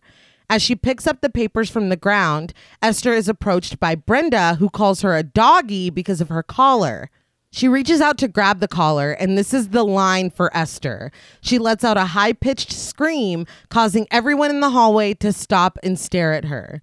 When you're fucking relentlessly bullying Yeah. and laughing at somebody, I don't know why they were like, my God. Yeah, Like, this was that- the line. I don't. Well, I think it was the line because it went on for too long. It was a long scream. Yeah, They were fucking bothering her. They were, but we got like 3 angles of it. Yeah, well, I did kind of think that this scene transition makes no sense for me personally. Yeah. I thought it was going to cut to them in the principal's office. No. Oh, yeah. We cut back home. Yeah. Where Kate and Esther are at the piano and Kate is giving her a lesson. They stop and Esther looks sad, but Kate tells her that she did really good. Esther says that she didn't. She made like 11 mistakes. That's kind of how I... Kate laughs this off, but Esther vows very seriously to do better next time. Kate says that Esther's teacher told her what happened today at school and asks if she wants to talk about it. Esther says that there's nothing to talk about, but Kate tells her that she's here for her. She says that she wants to show her something, and she takes out a book that looks just like her diary. She says that she has one that she keeps as a diary, but she thought that she and Esther could use this one as a scrapbook. She shows Esther the photos inside. Kate and John on their wedding day, Daniel smiling when he was 7 years old on Christmas morning, Max as a baby being held by John, and then finally a photo of Esther and Max with the caption, Esther joins the family. So I do want to say I thought this was very sweet, yeah. but it also spoke to Esther's maturity because she smiled at the picture of Daniel when she should have been like, that's that little shit. Yeah. It all started with him. Esther suddenly stops smiling and asks who Jessica is because Max talks about her. We cut to an inscription on a plaque. I never held you, but I feel you. You never spoke, but I hear you. I never knew you, but I love you. The plaque sits in white roses. Kate reads the inscription tearfully, and Esther asks what happened. Kate tells her honestly that she passed away before she was born, and they spread her ashes in this plant. As it grows, a part of Jessica is alive inside of it. Esther begins to cry and tells her that Jessica would have been lucky because Kate is a great mommy. Kate hugs Esther and they both cry. She thanks her, saying that it means a lot. So again, I was getting a little misty on this part. I Yes! was like, what is this salty discharge? Oh, shit. Because I feel like these moments are like oddly successful in this movie. They are. They play up to these really big dramatic moments and they actually work really well. Yeah. Yeah. I agree. I did enjoy this. I think the only thing is that it's like there's a like focus, so it's like that's gonna come back later. Yeah. And you are a little afraid. Yeah. I was Yeah. like, oh, don't do that. Later in the kitchen, John and Kate put away dishes, and Kate tells her husband that she thinks she and Esther are forming a connection because Esther finally opened up to her today. Abruptly, passing touches turn into John pressing himself against Kate and pulling her sweater off. She laughs, saying that they can't do this here, but John counters that the kids are all sleeping. I was kind of annoyed because she's trying to have a human moment, and she was like, she really opened up. He's like, yeah. Yada. Like, good Lord. Have the conversation. But they start to make out, and John puts Kate on the counter, but she stops him again. After John insisting and Kate looking around to make sure that all the kids are still in their rooms, they commence the showing of the flesh in the kitchen. That's risky, Chuck. You better take that to the room. Y'all couldn't even do it in the room without getting interrupted. Yeah, like, no, why yeah. do you think that out in the that's bold? In the screenplay, this scene takes place in their bedroom. Okay. So it makes a lot more sense. Yeah. Because the more clothes they're taking off, I'm like, that's just going to be harder to explain. Yeah. No, John is like completely naked. Yeah. What the fuck are you doing? It's like, come on, dude. And my thing is, you don't know Esther's routines. What if she has at 2:00, I make my move. Yeah. Then I go back to bed. Yeah. Like her bowel movement. Well, yeah. They don't know. She's like, that's the only time I can lock the fucking door without Yeah, getting no shit. Yeah, people fucking yelling at me for it. Got to sing a song so I can fucking get some privacy in this house. But you don't know. But everything is going according to plan until they are fully lost in the moment, and John turns to see Esther standing behind a glass partition and watching them. Of course. They're both frustrated, I guess. But like, that was on you. Yeah. That was Yeah. completely on you. But Esther looks at him like, disgusting. Yeah. As she should. Yeah, that dude.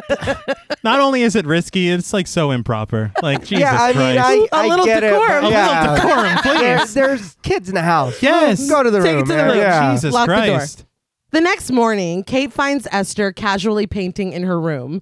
I thought when she walked in the room that this was right after. Yeah. Yeah. So it was a little bit funny to me that they got caught fucking naked as fuck. No way to be like, oh, I was just tying daddy's shoe or whatever. Yeah, no. Like, no, y'all were fucking. Yeah. Like, y'all were No, straight yeah. up having sex. And then they're like, well, let's just go to bed. We'll deal with Yeah. this.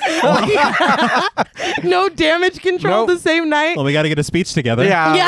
Yeah, we need to get our stories straight. But Kate says that they need to talk about what happened last night, despite Esther assuring her that they don't need to. I did want to mention, it is pretty clear that Esther is painting Kate. Yeah. Yeah. And I thought that it was really interesting that this is never discussed. Nobody cares. Yeah. No shit. But Kate continues anyway, telling her that there are certain things that adults do that children aren't meant to see, and that's what was happening last night. Esther ignores her until Kate explicitly asks her to listen. She turns around to face her, and Kate stumbles through the "when two grown-ups love each other very much" speech until Esther interrupts her, saying she knows they fuck. Wow. I was like, Y'all were out in the open. Yeah, Come on. Yeah, I don't think that's the speech you should be saying. The speech No. is more, we need to learn how to Yeah. Yeah. That Go was our shit bad. at a different time. control our... Yeah. so now it's her fault. No. It's like 2 a.m. Not a good time to shit. No. Push it to 3. Push it Yeah. to 3. Hold it. But later, John dismisses this, saying that Esther could have picked that up anywhere. Kate disagrees because Esther knew exactly what it meant, and she said it so casually, like she didn't even think she was going to get in trouble for it. I do want to talk about this. This is another abrupt cut in this film. Yes. Yeah. Because did Esther say that and Kate just got up and left? We don't know how that ended. Yeah, She ran at to all, John's yeah. office. But John seems unconcerned still and says that they'll talk to her about it tonight. Kate thinks that Esther might benefit from seeing Dr. Browning, but John doesn't think that this is necessary. Kate argues that they really don't know what Esther has been through. Again, hello. Yeah. And that if she's comfortable saying that to Kate, what is she saying when they're not around? The idea of Esther influencing Max upsets Kate, but John still insists that they don't need to make such a big deal about one little bad word. I feel like it's a little bit more than that. It wasn't like, she said, It's very specific and graphic. Yes. Exactly. What was said, and I think that that's something worth discussing. It's Oh, not yeah. like she dropped something and went, fuck. Yeah. Like, okay, Yeah. that's one little bad word. Don't say that again. You know better than that. Yeah. But saying, yeah, they fuck. Oh, no, you That's- guys were pounding. He's like, no, hey, whoa. Esther, please. Yeah, that's huge. That's too much. It's too much. But Kate's like, maybe you should spend some fucking time with her then. And John's like, all right, bitch. And that was funny. It was pretty cute. In the screenplay, he didn't get that line, and I was like, I'm glad he got that. Yeah, it Yeah. was funny. Yeah. But in the next scene, John takes the kids to the playground. Sorry to interrupt. I think I like that because you really don't see them getting along At a lot. all. Oh, yeah. At all. So it was nice for them to have something. Yeah. Yes. Esther sits on a swing in the playground and notices Brenda arrive on her bike. This beef is on site. It is. Oh, yeah. Their neighbor, Joyce, played by Laurie Ayers, walks up to John and flirtatiously greets him, saying that she's missed seeing him around. Esther looks her up and down, seeming to note the fair amount of cleavage that Joyce is showing, despite the cold weather. Yeah. She's like, do you want a lemon square? Go home. But John asks about the homeowners association, and Joyce tells him that it's just not the same without him. At this, John chuckles, removes his hat, running his hand through his hair. Are you trying to look cute or what? Put your fucking hat back on. But they both awkwardly laugh, and John does sneak a glance at the titties. He did. He did. He did. He did. While Esther eyes Brenda as she plays. Joyce says that she has a chair that needs moving at her house. Bitch, you could think that's it. She's like, the funny thing about the chair is it's located. Yeah, I think this was a little past flirting. Yeah. now. It's she too was much. throwing it at him. See, this to me implied a history. That's what it felt Yeah. like. But I feel like that's not okay. We'll get there. Okay. But she asks if John can come by and help her with the chair sometime. John, to his credit, says yes. He and Kate could definitely help her out. I was like, all right, Good, yeah. I'm back. You lost me with the let me fix my hair and look at some titties, but you're getting me back. Is this like the chair from Burn After Reading? Yes. She's like, I need some help with it. But Joyce promises to call him before leaving with her kids. Brenda, who is suspiciously eyeing Esther, looks back at the swings and Esther is gone. John has walked away from the swing to light a cigarette, and Brenda wanders through the playground, seemingly unnerved by all the things that seemed innocuous just moments ago. She's also alone. Yeah. Yeah. Like her parents aren't there. Her group of mean girls aren't there. No, Yeah. it's just her. So it was kind of strange. But there's kids playing on jungle gyms and sliding down the slide. She climbs up one of the structures and walks slowly, aware of her surroundings and peeking behind every corner. She looks around one and two kids playing jump out, startling her, but they just run away. Brenda goes around the corner and walks forward, approaching a slide. She stands above it, but before she can sit down, Esther comes running and screaming from behind her. I feel like she maybe should have done it quieter. Yeah. I also feel like she's risking a lot to go down this slide. How good is this fucking slide? She's like, look, I just got to get up there. She was scared every step of the way. It's like, it'll be worth it when you're sliding down. It'll be worth all the fear. It's the only way she could get to the other side. Yeah, man. But Esther shoves Brenda off of the structure, her leg hitting the side of the slide as she goes down hard into the snow. Brenda sobs next to Max, who looks up to see Esther still presiding over the slide. Yeah. So like, she didn't give a fuck. No. That's one thing I will say again, just like we did with Daniel earlier, smacking the book out of her hand. Yeah. Does Esther think this is just going to end here? Yeah. She's never going to have to hear about this later. Never. It's just so weird. Stays at the park. Yes. Yes. What happens at the fucking park? But that night, the whole family sits down to dinner. They sit in silence, Max visibly upset, until John tells Esther that Brenda's father is saying that she pushed Brenda. So no, this did not just go away. No. Esther says that that's not true. She swears that they were just playing. Kate asks Max if she saw what happened, and with a pained expression, Max signs that Brenda slipped. There's clearly something wrong with her. Yeah. She's very upset. But nobody. No, they're just like, No. well, Max, thank you for your honesty. Yeah. Well, they're like, well, her leg snapping would have affected anyone. That was very upsetting. Yes. But the silence continues, and Esther suddenly bows her head to pray silently. Daniel notices this and stops cutting into his food, and Max bows her head just like Esther. She begins to sign at Daniel when Esther raises her head back up, and Daniel asks his mother what Max is saying. Esther answers before Kate can. Max is asking for the bread and butter. Daniel obeys, but tells Esther that he wasn't talking to her. Is it odd that he doesn't know? Yeah. Yeah. That's Yeah. your sister, man. Yeah. It is. Okay. They didn't know, it just is. Yeah. He's like, look, don't make me look like a piece of shit. All right. John chastises him and the family starts to eat, but Daniel fixates on the way that Esther is cutting her steak. He asks if she can just eat normally. She says that she is, and he says maybe that's normal in Transylvania, but not here. She is cutting it very maturely, Right. and he's kind of struggling with holding both. Yeah. Yeah. And so it's interesting. Yeah. Yeah. We'll just say that for now. I was reading a lot of stuff in preparation for the episode, and it was pointed out that his issue is that she was cutting her food into very small pieces, What? which is something that kind of makes sense later. So this is supposed to be like a breadcrumb, but I didn't Yeah. notice that they were Yeah, I didn't particularly either. small. They just look like slices of steak. Yeah, Yeah. but I mean, who knows? I don't know. Certainly not me. But Esther schools him. She's from Russia. Transylvania is in Romania. And because she knows her geography, Daniel calls her a freak. Both of his parents are Sopranos. Hey, yo! They tell him to stop, but Daniel doubles down. He asks why Esther has to act that way. All of his friends make fun of him because of her. Yeah. They make fun of you because your porn crush looks like your mom. I mean, they did say Yeah. that. That's the only time we've seen. Your porn crush? Is that a phrase? It is now. But John suggests that Daniel get some different friends then, and Daniel says something incredibly ugly, even dropping the R word. John demands that Daniel apologize to his sister, but Daniel snaps back at him. She's not my fucking sister. John's like, it's just a word. He could have picked it Yeah, I up. could have picked that up anywhere. In all fairness, he might have got it from Esther. But he runs from the table, and accepting that this is his responsibility, John goes after him. Outside, John puts a lock on the door of Daniel's treehouse. Daniel sits angrily on a piece of wood in the snow.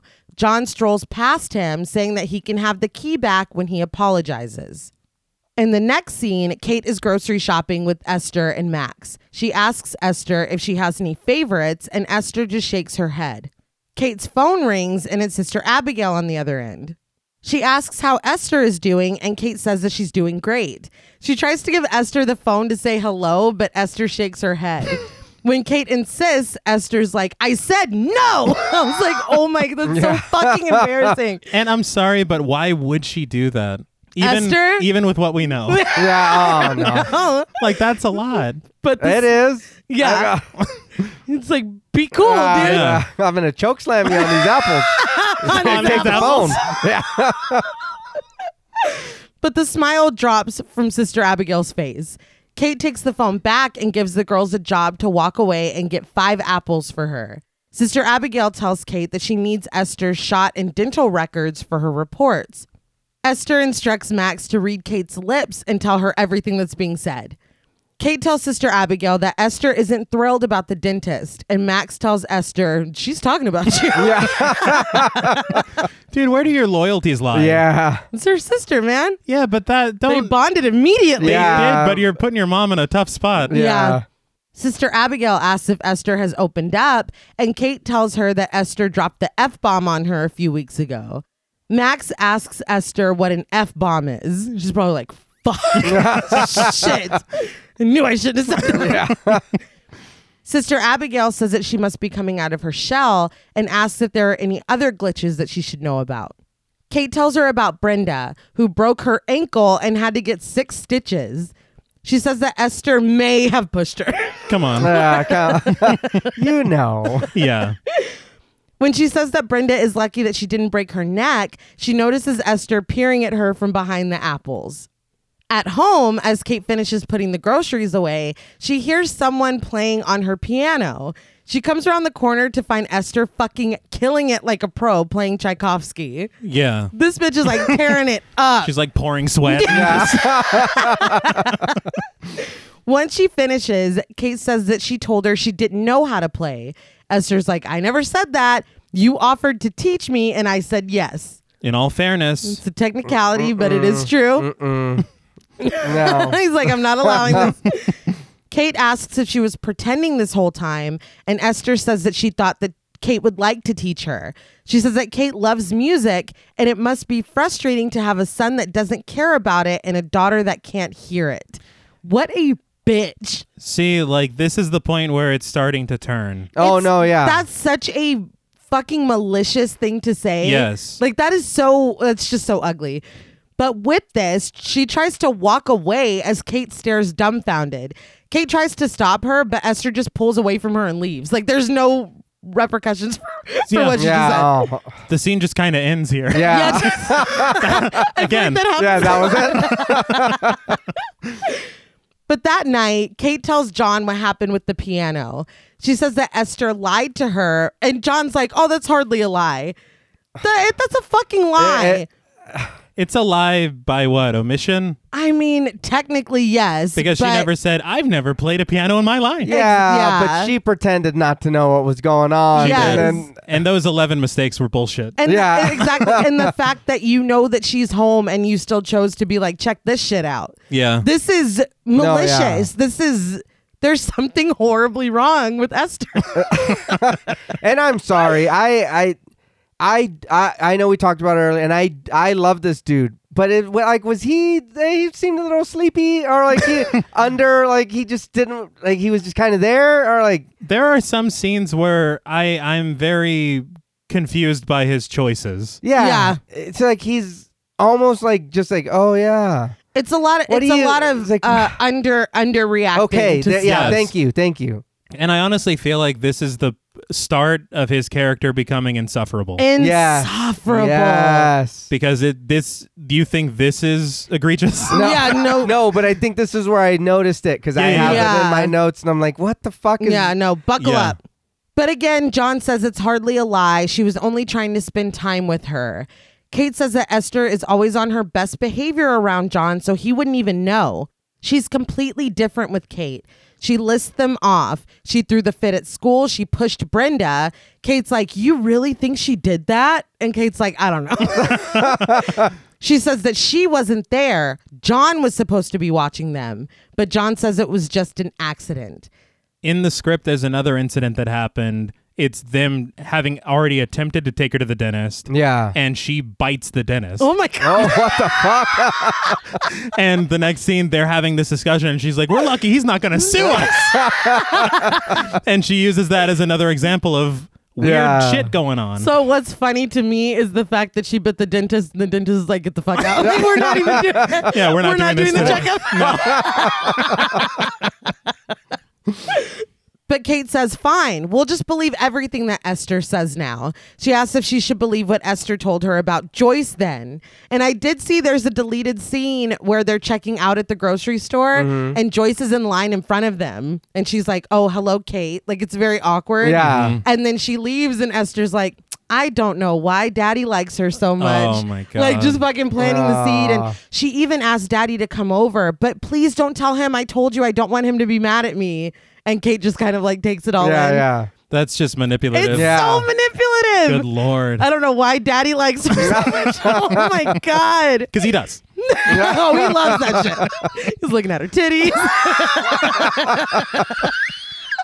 He says something about a sex chair. It was weird.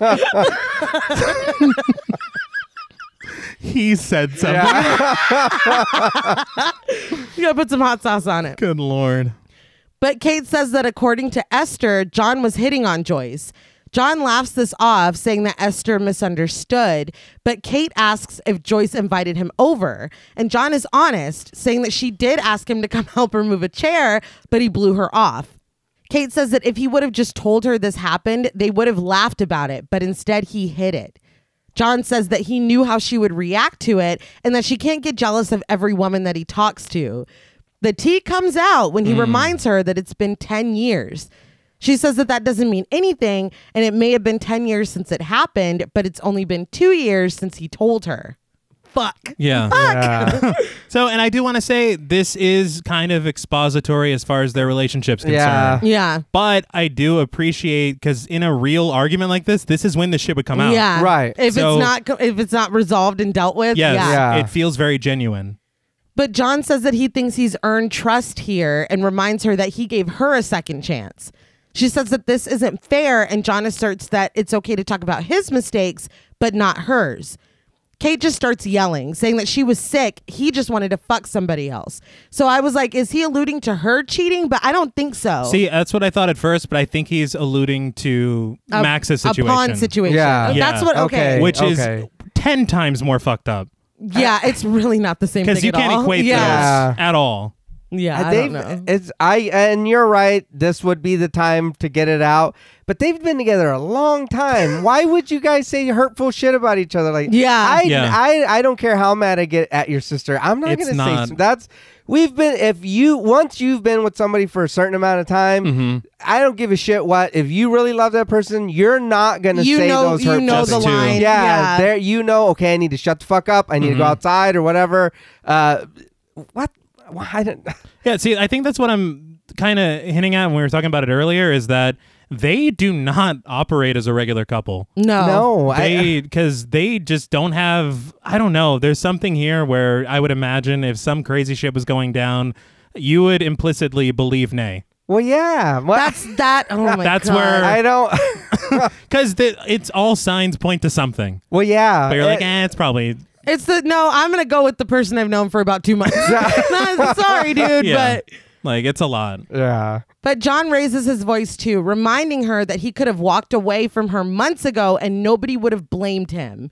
See, this is like That's too far. Yeah. beyond fucked up. I mean, don't do this. Yeah. No. If you've hit a crossroads in your relationship and you make the decision to move forward together, you can't put that in No, your yeah. pocket as a fucking, well, yeah, I could have left you. Okay, That's what but I'm you saying. didn't. Yeah, So like, don't do that. That is so fucked up. Yeah. And the way he phrases it, and nobody would have said anything. Yeah. It's like, dude, so you're a saint. Yeah, Is what that's- I'm hearing. But their fight is loud now, and Esther can hear it in her room where she paints. As she listens, she begins to smile. Oh, she's living for it. Yeah. Kate asks where John got that notion from. His mother? And then the scene just abruptly ends. I want to know what happened. Yeah. Like, they keep doing that. But the next morning, Max sits in her chair drawing, and Daniel, again, is playing Guitar Hero. We get Max's point of view as she draws herself and Esther next to a tree, the loud game a low pulsing to her. John comes in and asks Daniel to turn it down because he's trying to work. But isn't he like, can you turn that shit off or something like that? that, I yeah. was like, damn, dude, it's the weekend. Give him a break. He's just mad about last night. Yeah. But Daniel angrily puts the game down.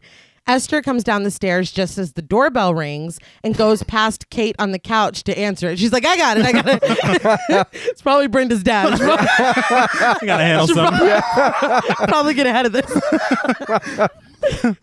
But her smile fades when it's Sister Abigail standing there. So I don't know who she expected it to be. No, here's the thing that does bother me about this is the design of this house. It's like 60% glass.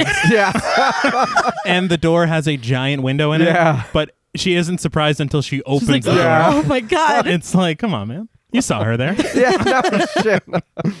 Sister Abigail greets Esther, but Esther just asks her what she's doing here.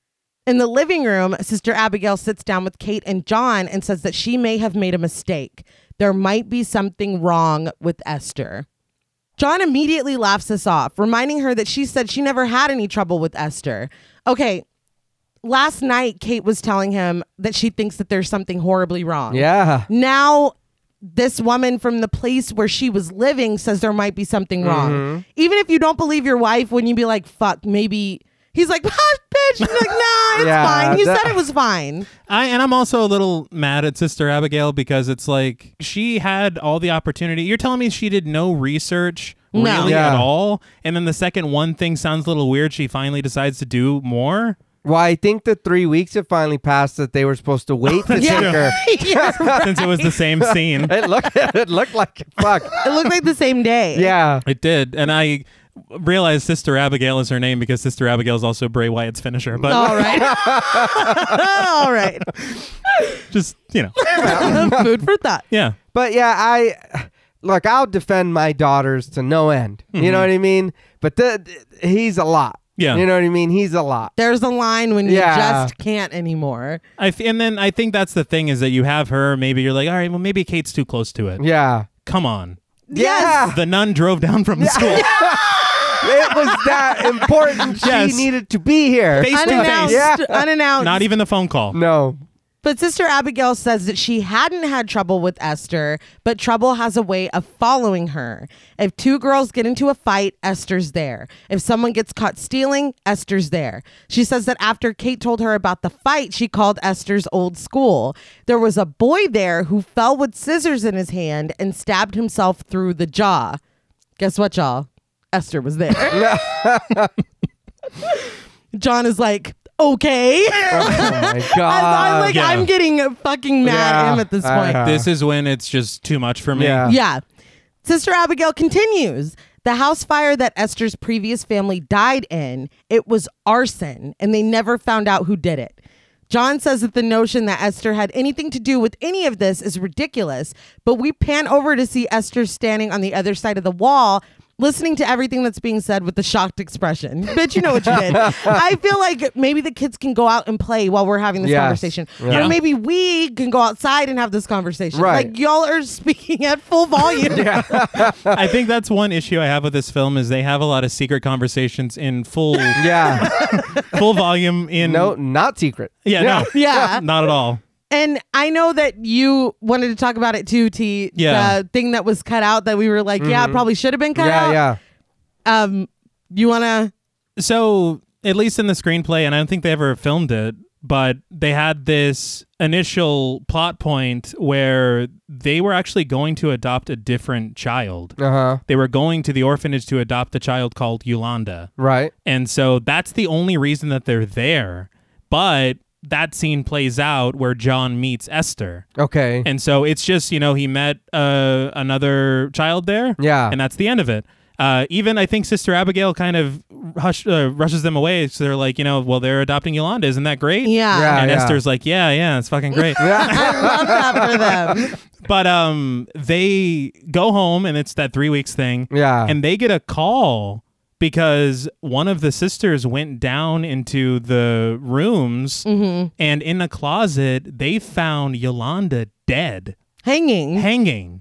What the fuck? And so they call the Colemans and they tell them what happened. And it's so abrupt in the script that I think that might have been another reason why they cut it. Yeah. John's like, why don't we adopt Esther? Just like that. And Kate's like, what? I'll be honest, kind of on brand for John. Honestly.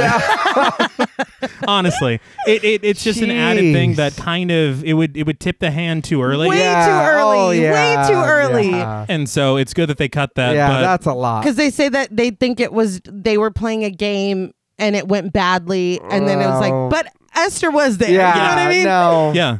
That's too much. She can stay there. Yeah, it's no. entirely It's too much. clear what happened. Yeah. And I feel like the way that Kate was interpreting her dreams and stuff, I don't think that she'd be like, oh, well, let's just get another one. Like, that doesn't, I feel like No. that would not even, like, that doesn't even make sense. But Max is coloring in her room upstairs when Esther walks in. She tells Max that there's a mean lady downstairs who wants to take her away, and she asks Max for help. Back downstairs, Kate says that they've had behavioral problems, but John interrupts. Nothing like that. It's like, John? Yeah. Sister Abigail said that she tried to reach the Russian orphanage that was raising Esther because they need to know what they're dealing with. John says that he knows exactly what they're dealing with. Kate tries to interject, but he tells her to stop and listen. I didn't like that. No. I didn't like the way he said that. He tells Sister Abigail that they're dealing with an orphaned 9-year-old girl. Before he can continue, Kate says, that's it. We're taking her to Dr. Browning. John's like, okay, we'll take her to Dr. Browning. It's like, Yeah, you but- were fighting tooth and nail because you know that there's something weird here. Yeah. You're conceding. Mm-hmm. But in John's office, Esther instructs Max to find the key to Daniel's treehouse. Max follows instruction, and Esther picks up a hammer and puts it in her backpack. Max finds the keys and hands them over to Esther. She finds a big one that looks like it will fit the safe that sits on the other side of the room. She tries it and it opens immediately, revealing a gun inside. Esther picks it up knowledgeably, emptying the bullets before putting in just one and spinning the chamber. She loads it and points it at Max's head. She asks Max if she wants to play, and Max slowly shakes her head. Esther is distracted when she sees Sister Abigail leaving, and she tells Max, maybe later. I feel like we don't need this you feel lucky punch. Yeah. I was what like, the oh fuck? my Yeah. We're God. Who talking- was that for? I don't know. We're talking about tipping your hand. Yeah. That's a What? lot. That's a bit It's much. a whole lot. Yeah. But outside, Sister Abigail gets into her car, and Esther and Max run through the snow until they reach the road. Esther assures Max that it will be okay. They're just going to scare her so bad that she'll never want to come back. Sister Abigail's car travels down the road, and Esther sees her in the distance. She tells Max to wave her arms and get Sister Abigail to stop. As Sister Abigail approaches the bridge where they wait, she takes her eyes off of the road because she's trying to light her cigarette. I was like, ma'am. Well, in her defense, like it was a dead end. Like there was, or not a dead end. The road was dead. Yeah. There was nobody there. But she's There's coming nobody up to at a all. bridge. I'm scared over bridges. What, trolls? Yeah. Yeah. Exactly. Precisely. Isn't smoking a sin anyway? I don't know. Everything is, I think. Yeah. But in that moment, Esther pushes Max into the road. Sister Abigail barely sees her, swerving out of the way and sliding to a stop in the snow. Max sobs in the middle of the road, and Sister Abigail gets out of her car and runs to her. She recognizes Max and asks if she's okay. When she bends down to tend to her, Max sees Esther standing behind her. Sister Abigail turns just in time for Esther to bring the hammer down on her face. I was a little annoyed that Sister Abigail wasn't at all surprised to see Max in the road. She's like, Max, Yeah, I It's like she know. saw her at the grocery store. Yeah. Max, where? Are you all right? you good? It's like, no, what are Yeah, you doing no here? Shit. Yeah. Yeah, that's very alarming. But Max cries as Sister Abigail falls bleeding into the road. Esther tosses the hammer onto the snow and pulls Max to her feet and demands that she stop crying. She instructs her to grab Sister Abigail's foot and help pull her off of the road. Now. Max follows orders, and they manage to get the nun out of sight just before another car comes down the road. Sister Abigail rolls down a hill. I was like, God damn, I just fucking threw her. Now hold on. That car would have fucking seen Oh, that. absolutely. No, It no, was no. Clear as day. Yeah. No, They were reaching for a cigarette. Oh, we've hit the cigarette bridge. yeah. You know the rules, honey. Yeah. And he leans over. No, but it was The literally, rules. it was something like 10 feet from where. Yeah, it was right there. It was. You would have seen him. But she rolls down the hill and wakes up at the bottom, gasping for air. She tries to drag herself away, but before she can get far, Esther appears over her with the hammer. She brutally beats Sister Abigail to death as Max watches. Splattered with blood, Esther tells Max to help her hide the body. In the treehouse, Esther wipes the blood from her face in a shattered mirror. Wearing gloves, she puts the bloody evidence, her dress, and the hammer into her backpack before dropping the gloves inside too. Max watches, terrified. Esther shoves her backpack into the floorboards of the treehouse before placing the rug back on top.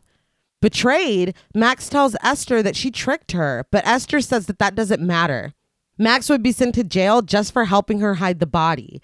She says that she had to kill Sister Abigail because she was going to tell on her. She asks Max, "You're not going to tell on me, are you?" It's like, well, fuck, not anymore. not that I see this, Not what that you do. Yeah. So Max shakes her head. Esther tells her not to worry because she's her little sister. She loves her and she won't let anything happen to her.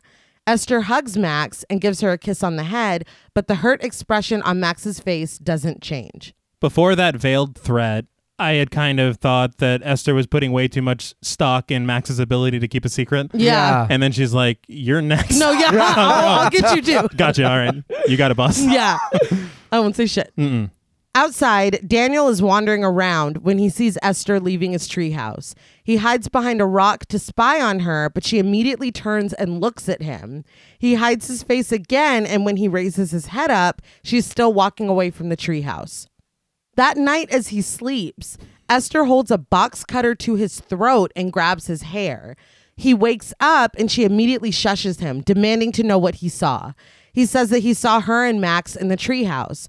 She asks what else he saw, but he doesn't know what she's talking about. She asks if he told anyone, and he says no. She brings the box cutter down and tells him that if she finds out he's lying, she'll cut his hairless little prick off before he even figures out what it's for. It's like, ma'am, Just this is a lot Yeah. to Yeah, process. this was a little too much. I was like, come on, was this necessary to? I would say not.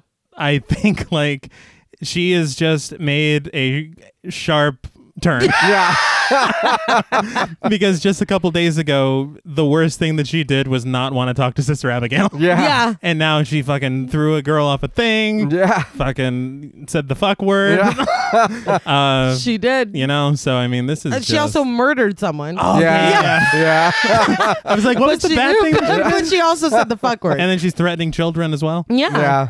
But she asks if he understands, and he tells her yes. He wets himself from fear, and Esther tells him that he pissed himself before finally letting go of him and leaving.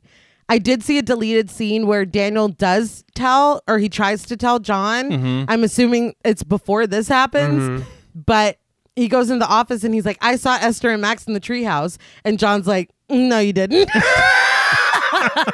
Dude, He's like, the treehouse is locked, and Daniel's like, well, they must have gotten the key. Yeah. And he's like, the key's right here. the funny thing about keys is You can pick them up. you can take and them. you can put them Yeah. right back.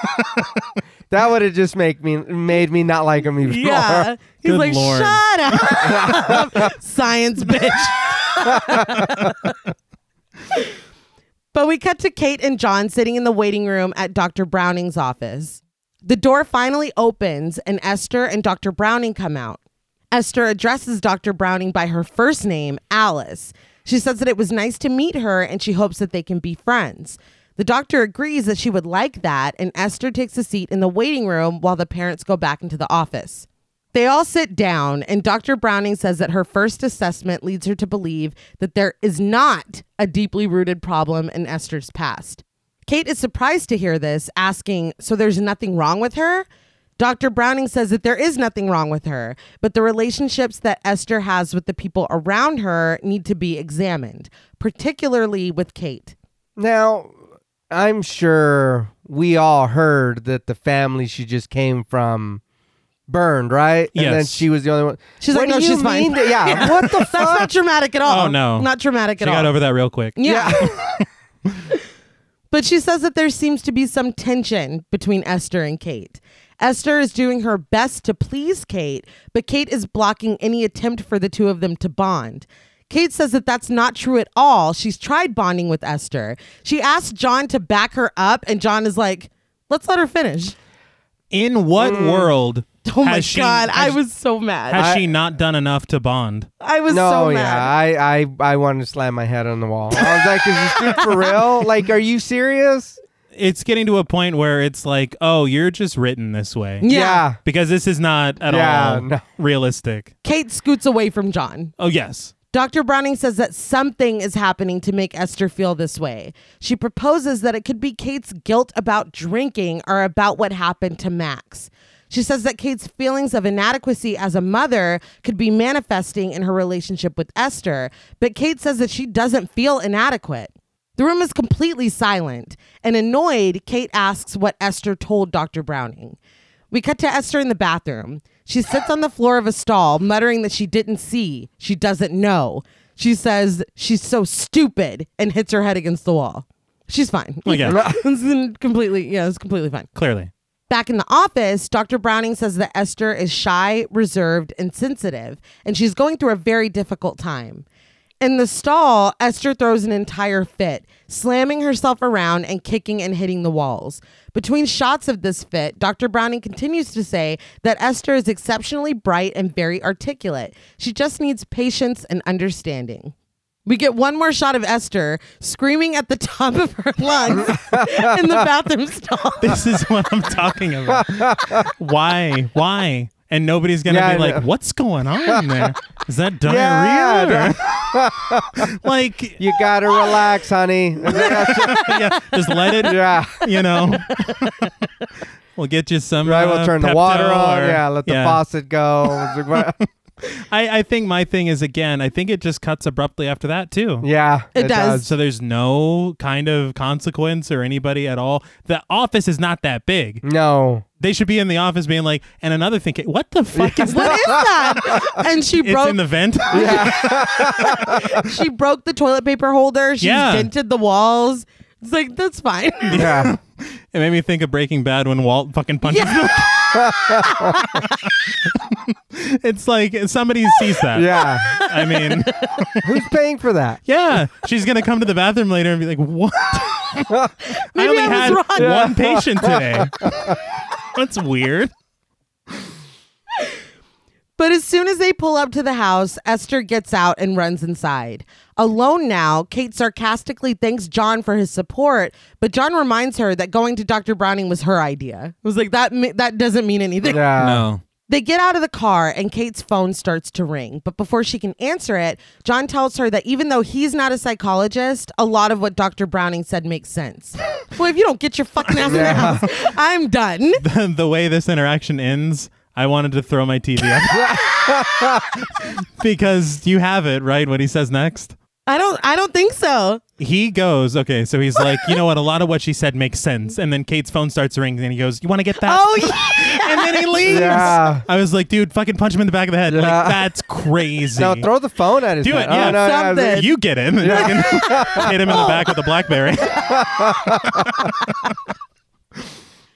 But Kate answers the phone, and on the other end, Sister Judith, played by Janelle Williams, asks if Sister Abigail ever made it to their appointment. When Kate says that she did, Sister Judith says that Sister Abigail never came back yesterday, and she's starting to get worried. A tense score begins to play, and we get an aerial shot of Kate going inside. We cut to the bridge at night, lit up with the flashing lights of police cars. A detective, played by Brendan Wall, inspects a tarp laid over something in the snow.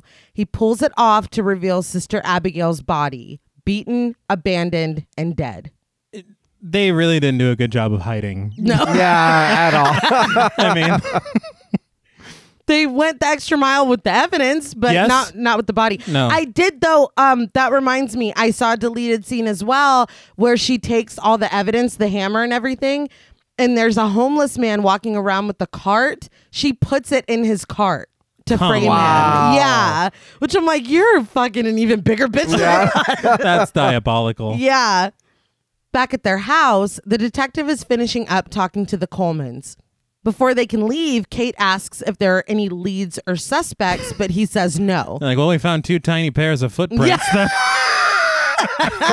But I don't know. I don't know what that could mean. Yeah. John says that he can't understand how someone could do this, and the detective just asks that they call him if they think of anything else. They leave, and sensing someone watching, Kate looks up at the staircase. We travel down the hallway to Esther's room, where a blue light turns on and off.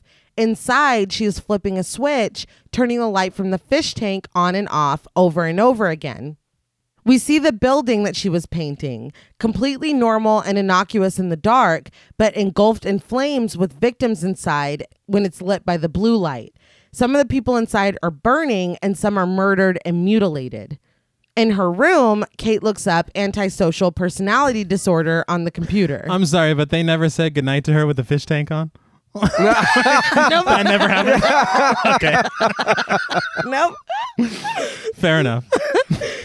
But Kate scans through articles before making more searches about disturbed children and children who kill.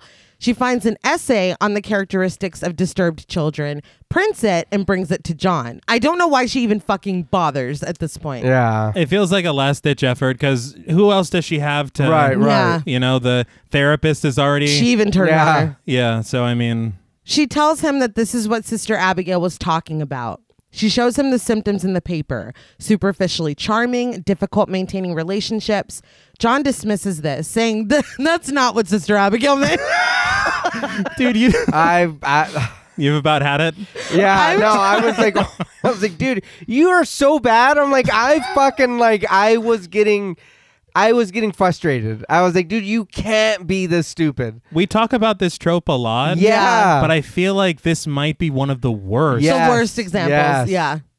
But Kate says that Esther really could have just told Dr. Browning exactly what she wanted to hear. She cites the paper, who calls these kinds of children adroit manipulators, playing people against each other to get what they want. And she's... That sounds pretty familiar.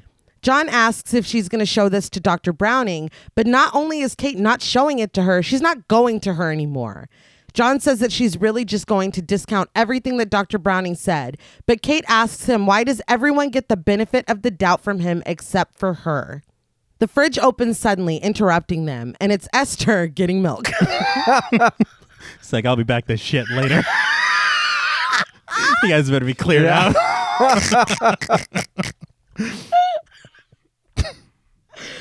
They lower their voices, and John assures Kate that if she needs help with the kids, they can arrange that. I also want to point out that Esther is watching Kate as she goes up the stairs. Yeah. Why isn't John seeing any of that? He's like, well, that's kind of threatening. Yeah. I'm like, no. He Now just ignores it. Now that you mention it, that was really weird. Yeah. That I felt the chill. It's like, come on, dude. Yeah. Kate says that she doesn't need help and watches until Esther is out of sight. She says she wants to learn more about Esther, where she comes from, who she is. She says that Sister Abigail was right. If they, including their children, are in danger, shouldn't they know about it? John finally agrees, and Kate says that she'll contact the Russian orphanage. They hear someone in the kitchen and freeze, but it's just Daniel. He's like, what? It's like, still a prick. Later, as she cooks in the kitchen with Max, Kate talks with someone at the orphanage, trying to get information on the Russian orphanage. She is surprised when she's told that the orphanage in Russia has no record of Esther being there.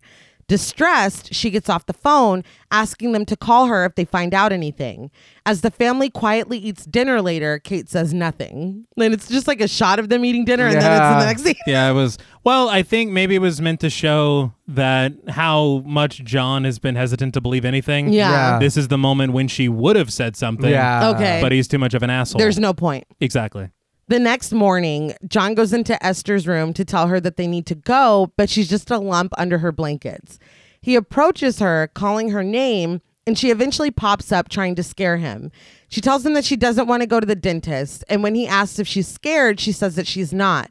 This is enough for John to cave and agree to reschedule the appointment. I was mad. Well, yeah. Well, yeah. No kid wants to go to the fucking dentist. No. No adult We wants to don't- go to yeah, I was gonna Literally. I'm sorry, but you have to. He's like, all right, but I'm rescheduling it. Yeah. Do you also want McDonald's for breakfast? Yeah. I wonder how this would have played out if she had bitten that dentist. Yeah. He's like, we're going somewhere else. Yeah, we got a new appointment. But he says he'll let her play hooky if she'll come draw with him, and she agrees. At the school, Kate stops Daniel before he can get out of the car. Addressing both him and Max, she asks how they're getting along with Esther. After a moment of hesitation, Daniel says, fine. Both of them clearly aren't telling the truth. Yeah. They both look scared as shit. What? I don't believe what you're saying. I don't believe that things are fine. I think that's my question, because Kate is still like their mother. She Yeah. should be able Yeah. to perceive. Nobody's going to hurt you. I will protect you. I need to know the truth. Yeah. They're like, well, it's fine. They're shivering. She's like, okay, great. Have a good day. And that's just the end of it. Yeah. Yeah. Daniel's thinking about a box cutter, and Max is thinking about being bludgeoned with a hammer. Yeah. Literally. I mean, it's traumatizing kind of, shit. Yeah. She asks if she's ever made them feel uncomfortable or done something that she wasn't supposed to. Again, Daniel says no. She asks if Esther has ever hurt them. Daniel says no. Kate looks back at Max, and Max looks scared, but she agrees with Daniel. Back at home, Esther draws John as he works in his office. She tells him that she likes it when it's just the two of them, and that he doesn't know how long she's waited to have a daddy like him. John's like, mommy too, right? Don't know about all that. Wouldn't that? Yes, it should. But he's interpreting it as, oh, she's made her feel so unwelcome. You know what I mean? But that she didn't though. Not at all. He's just perceiving it that way. Yeah. Esther says that she doesn't think Kate likes her very much, and John immediately tells her that's not true. Kate loves her, which I did appreciate him at least doing that, because he's like, I don't think she likes you very much either. You know, you may be onto something, kid. She talks shit about you all the time, dude. But Esther is rational, saying that it must be hard to love an adopted child as much as your own. But John says that she is as much a part of this family as Daniel or Max, which is kind of a fucked up thing for Esther to say, but... It's very sad. Yeah. I don't know. She shouldn't get to say that. No, she shouldn't get to say that. Well, she's doing horrible shit. Yeah. And she's trying to play like victim. A sympathetic. Yeah. He has an idea for her to do something nice for Kate to show how much she loves her, and Esther agrees. Later, Kate gets something out of the fridge and the music swells, but when she closes the door, there's no one there. What was the point of that? Who is that for? Who knows? Esther comes walking up, holding something behind her back. She announces that she has a surprise for Kate with a big smile, and Kate looks happy. That really made me sad. Yeah, because it seemed like she was maybe trying. Yeah. But the surprise that Esther brings from behind her back is a handful of the white memorial roses for baby Jessica. She proudly says that she picked them just for Kate. Kate asks what Esther did and comes toward her. She tries to take the flowers away, but Esther pulls them back and Kate grabs her arm instead. Esther immediately begins screaming about her arm, and this is what gets John's attention. The flowers fall to the floor and Esther continues to scream, throwing herself onto the ground and then scrambling away when John comes into the kitchen. Kate sobs on the ground surrounded by the flowers, saying that Esther did this on purpose, but John disagrees. Kate says that Esther knew what the roses meant to her, but John takes responsibility because he said he told her to do something nice for Kate. That's not... No. Come on. I think this is where you lost me even more, because she literally has a scene to point to. Yeah. Yes. Where she explained everything. Yep. Clearly. This is truly like the cruelest thing she could have done to this woman. Yeah. Like, this is so fucking... just beyond. I can't think of a word. And for John to be like, nah, it's on me. Yeah. Sorry, dude. It's like, Yeah. what? And shouldn't you be equally? Yes. Yeah, that's the thing, too. He has no emotion about this. No. At all. What? He's like, I shouldn't have said anything. Yeah. Really? And it sucks because whenever he gives her that idea, Esther goes, that's a wonderful idea. Yeah. I'm like, oh, she's going to do something horrible. Yeah. We already know. Mm-hmm. That night, Kate cries as she looks at the plaque. Esther took every single one of those roses. They're all gone. Yeah. Inside, Esther sneaks into John's office. She approaches a vise and puts a towel in her mouth. I think we all see where this is going. Mm-hmm. She sticks her arm in the vise and begins to turn it. It tightens around her arm as she whimpers. Finally, we watch as the bone in her arm breaks and she lets out a muffled scream before pushing the bone back into place. It looks gruesome. Yeah. Yes. Like, it's very well done. She gets back into her bed and calls out for John. When he comes into the room, she says that her arm still hurts. He turns on the light to inspect it and sees that her arm is very bruised and clearly broken. He says that she needs to go to the hospital. We cut to them coming back home and Kate walking into her bedroom where John is tucking Esther into their bed, reassuring her that the doctor said she's going to heal fine. He goes over to Kate, one hand on the doorknob, and they stand in silence before he tells her that she broke Esther's arm. Kate says that that's impossible. She didn't grab her that hard. But John says that Esther wants to sleep in the bed with him tonight, so Kate should just go sleep downstairs. I almost punched my TV. I was so angry at this. Mm-hmm. Like, I was furious. I paused the movie because I was like, I need a break. It was too much. I was like, I'm so mad at this. Why? How Just could why? He could be this clueless. It's like, it's unbelievable. He saw her grabbing her arm. Yeah. Like, it was not At all. I can't. At all. I can't with this dude. But Kate leaves without another word, and John closes the door. We cut to Kate sitting in her car outside of the liquor store. She goes inside, and the clerk rings up 2 bottles of wine. She tells him that she's having guests for dinner. The clerk is like, I don't He's care. like, I don't give a fuck.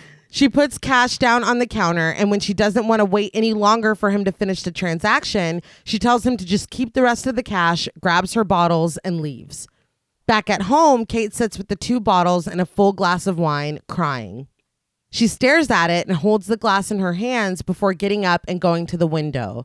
She looks over at the frozen pond and immediately scoops up the glass and the open bottle. She dumps both down the drain and rinses the sink. She didn't drink it. No. Yeah, and this was a little hard for me because I understand that always like the urge is there. Mm-hmm. Yeah. And that was her saying that was more her herself. That was, you know what I mean? So I'm Yeah. like, God damn you. So I understand, but I'm glad she threw that shit away. Yeah. Yeah. It's like, man, I what? There is no other point at when you need a drink. Like This is so- This what's is going so- on? It's good Lord. And I think what upset me the most is that whenever she did pour it down the drain, I was like, I hope you get rid of every yeah, shred of evidence. throw it That away, this moment something. ever happened. yeah, because you know know. it's Yeah. going to be used against you because he's already thrown shit in her face. Yeah. You know what I mean? Mm-hmm. Ugh. But the next day at school, Esther passes Daniel his backpack from the back seat. He takes it from her and they both get out of the car. As Daniel starts up the steps to the school, books fall out of his backpack. So she just sliced that shit. Yeah. That's so fucking. That's like a prank. Yeah. Hey, you dropped your books, man. That's kind of payback. Well, kind of. But Kate calls out to him and gets out of the car to help him gather his things, and Esther sneaks back over to the car. She gets in the driver's seat, puts the car in neutral, and releases the emergency brake before casually walking away with her books. The car, with Max still in the back seat, begins to slide backwards. What'd Max do? I don't know. I think Yeah, it heightens the stakes for Kate. Yeah. I think that's it. If it was just her car, she's like, my vehicle. Yeah. We just paid it off. Fuck. Daniel points this out to Kate, who runs after it screaming. A man hauls ass trying to stop it, but just as he gets the door open, he slips on the icy road. Well, that and the car's going backwards. It is. I mean, I don't mean to laugh because he was fucking chopping it. He the way was. he falls just looked kind of funny. I just laughed because I was like, this stunt man is putting in some work. yeah. He really was. Because he was chopping. Yeah. But cars behind Kate swerve out of the way, and Kate's vehicle finally comes to a stop when it hits a mound of snow. She rips open Max's door and holds her as she cries. Back home, Kate sits with John and Dr. Browning and says that she deliberately remembers parking the car and setting the brake. Dr. Browning says that Max didn't say that Esther did anything, but Kate explains this as Max covering for Esther and that she doesn't think this is the first time. Dr. Browning proposes that this isn't the first time Kate has blamed Esther for her own mistake either. What was When the did that other happen? one? Yeah. What? I'd like to I'd be like, no, tell me. Yeah. What is it? After contemplating for a moment, Kate says that she just wants Esther out of the house. Dr. Browning asks if she really wants someone to just come and take her away, and Kate says that she does because she'll do anything to protect her children. John takes this opportunity to present the unopened bottle of wine. He sets it on the table, saying that the girls found it. Kate knows that the girls found it means that Esther found it, but John says that it doesn't make any difference. It makes a does. huge It fucking does. difference. No, it does. It does. Dr. Browning tells Kate that she needs help and that they've made arrangements at a rehab center 45 minutes away. Kate tells them that she didn't drink the wine. She says that she bought 2 bottles. She poured the other one down the sink and she hasn't had a drink in nearly a year. Dr. Browning says that they want to help, but she's got to stop lying. But Kate says that she isn't lying. She very badly wanted to drink that wine, but she didn't. John starts to say that if Max had gotten hurt in the car this morning, but Kate says that what happened this morning has nothing to do with the wine. John doesn't believe her. It's unbelievable. Yeah. Kate says that she is sober for Daniel and Max. She says that she thinks about what happened at the pond and what could have happened if John hadn't been there, and she refuses to let anything like that happen again. John just calls her manipulative. How is that manipulative? Yeah, I don't. I was so confused when he said that because he says like it hits him and he's like, that is so manipulative. Yeah. How? Tell me. Kate pleads with him to believe her, saying that she'll go to therapy or AA if he wants her to, but she just needs him to believe her. But John says that he doesn't. He lays down an ultimatum. She has 1 week to go to rehab or he's leaving her and taking the kids. I'd be like, my kids aren't going anywhere, but I do think that you leaving is probably going to be the best bet. I don't know if I could see a future after this.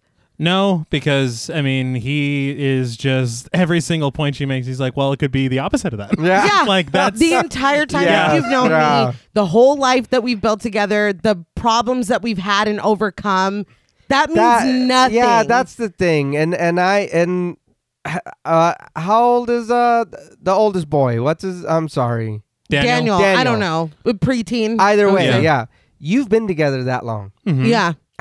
Like you just said, whatever problems or obstacles we had in our way along our relationship, we overcame them. Well, he cheated on her 10 years ago. So, I mean, it's been at least a decade. Right. Yeah. But she only knew about it 2 years ago. Right. Okay, but I'm saying they've been together at least that long. Yeah. So you've been together that long. This man is acting like he has no idea who you are. Yeah. I just don't. I think that's the thing is that there comes a point where characters are simply acting like this because they were written to act like this. Yeah. And I think that's when I start to get a little bothered. Yeah. Because there is no, at least I would fucking hope. I would hope. This is beyond. Yeah, there's no human on the planet Earth that'd be reacting like this. Not only that, the doctor, right? Wouldn't she be able to be like, now hold on, that wasn't the doctor should manipulative, be like, that was, like moderating. Yeah, you're so right. Be but she's like, no, that was pretty manipulative. No, it's like, no, you're right, dude. You're paying the bill, right? Absolutely. She's just like, no, really though, fuck you, Kate. It's like, oh my God. What the doctor should be saying is, oh, by the way, someone fucked up my bathroom the last time. Yeah. You guys know anything about that?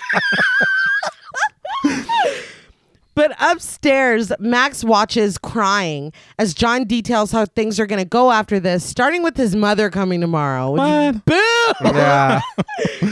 Esther comes up behind her and whispers into her hearing aid, "I'll shoot mommy if you tell." Later, as Esther hums and sings in the bathroom, Daniel sneaks past and into Max's room. He asks his sister if Esther had anything to do with what happened to the car, and Max hesitates. He urges her to tell him so they can go to their parents and their parents can protect them, but Max says that they can't help. She pulls out a stack of drawings and hands them to Daniel. The first is of Esther pushing Brenda off the slide, then Esther beating Sister Abigail with the hammer, then her and Esther in the treehouse. When Daniel asks what happened in the treehouse, Max says that Esther put the bad things in there. Daniel asks if they're still there, and Max nods. He assures his sister that everything will be fine. Once they get the stuff out of the treehouse, they'll have to believe them. As he's talking, we pan over to see Esther fully listening at Max's door. Because, of course, he just laid out his whole plan. He's like, listen! And I'll leave right now. And it's like, come on. Dude. So if anyone wanted to stop me. That bitch won't know what hit her. It's too much, man. Kate gets out of bed, leaving John sleeping alone, and puts on her jeans. She quietly leaves the room with the bag and goes into Max's room. Just as she starts to pull back the covers, the light turns on, and Esther sits in the chair watching her. I don't know where she's going. Nah. But Esther asks Kate if she's going somewhere, and Kate tells her to go to her room. Esther's like, aren't we past that? Kate says that she's not going to let Esther hurt her children, but Esther flips the script. She brings up the time that Max almost drowned in the pond because Kate was passed out drunk. She says that if John hadn't been there, Max would be dead and Kate would still be in jail. This knocks Kate off balance, and she asks who told Esther that. Esther holds up Kate's diary, and she's like, it's very intimate. You fucking asshole, dude. Yeah. She says that she's learned so much from reading it, including Jessica, John cheating on her, where she hides her wine bottles. Kate demands that she gives the diary back, but Esther begins to read a very painful passage about phantom fetal movement. Kate snatches the diary away and pleads with Esther to stop. Esther finally stops reciting the passage, but says that this is all Kate's fault for taking her family for granted. She tries to walk out, but Kate stops her, asking what she meant by that. But Esther's like, what you got? What you got? Man, she should have two-pieced her. Like, She, first of all, she never took her family for granted. No, that never once happened, so I don't know where you're getting that. She asks if Kate is going to hit her, and when Kate is rendered speechless, Esther just leaves. Uppercut. Really? Motherfucker. The next morning, Kate talks on the phone with Sister Judith, demanding to know how they could not know anything about Esther. Sister Judith says that the Sullivans, the family before them, could have adopted Esther illegally. She asks if Esther remembers anything, but Kate says that she'll just call Sister Judith back, and she hangs up. Daniel snags a crowbar from under his bed and confirms that his grandmother's distracted reading on the couch before he puts his coat on and heads downstairs. He narrowly misses being seen by Kate, who goes into Esther's room. She begins to look through her things, starting with the drawer that had her Bible in it, but it's gone. She starts to go through her bed, tossing the stuffed animals aside, but pausing when one of them hits the ground much harder than it should have. Stuffed inside is the Bible. She opens it up to the picture of the man that she had seen before, but as she flips through, she finds more pictures of men, all seemingly ripped from larger photos. When she gets to the end of the Bible, there's an emblem on the last page that reads Sarn Institute.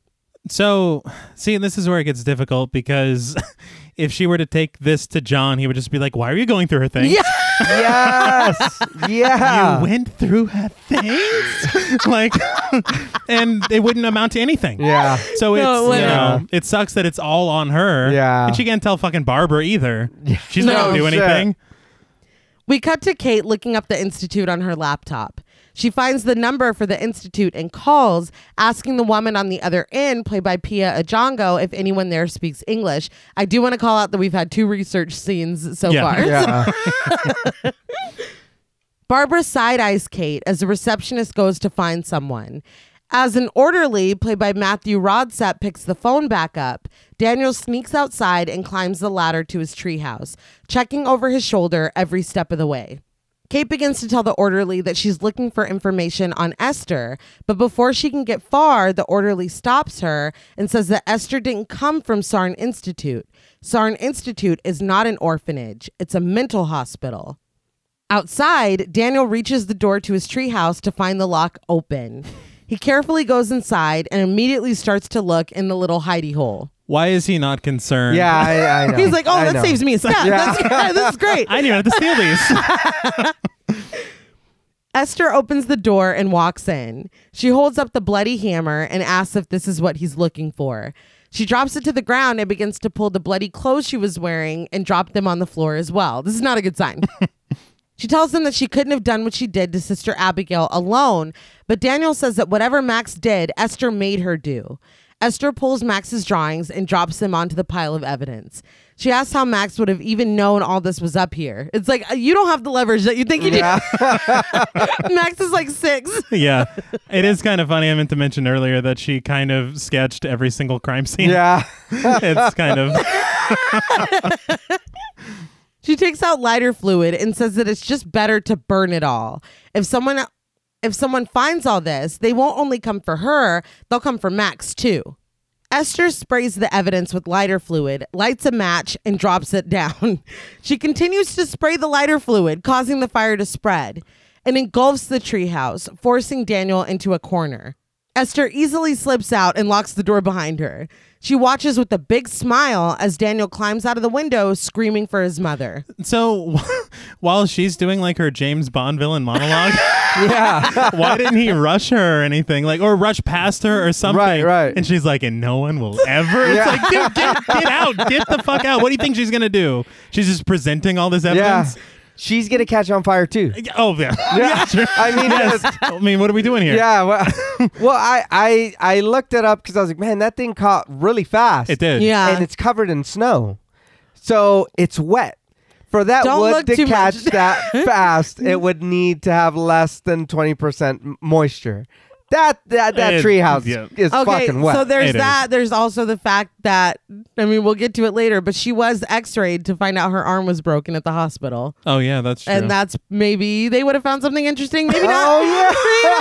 I I mean, didn't think don't about look that. too fucking close. Don't look too close. Okay. These bones, I don't, Yeah, I don't know about these I don't bones. know girl. about you say you're not?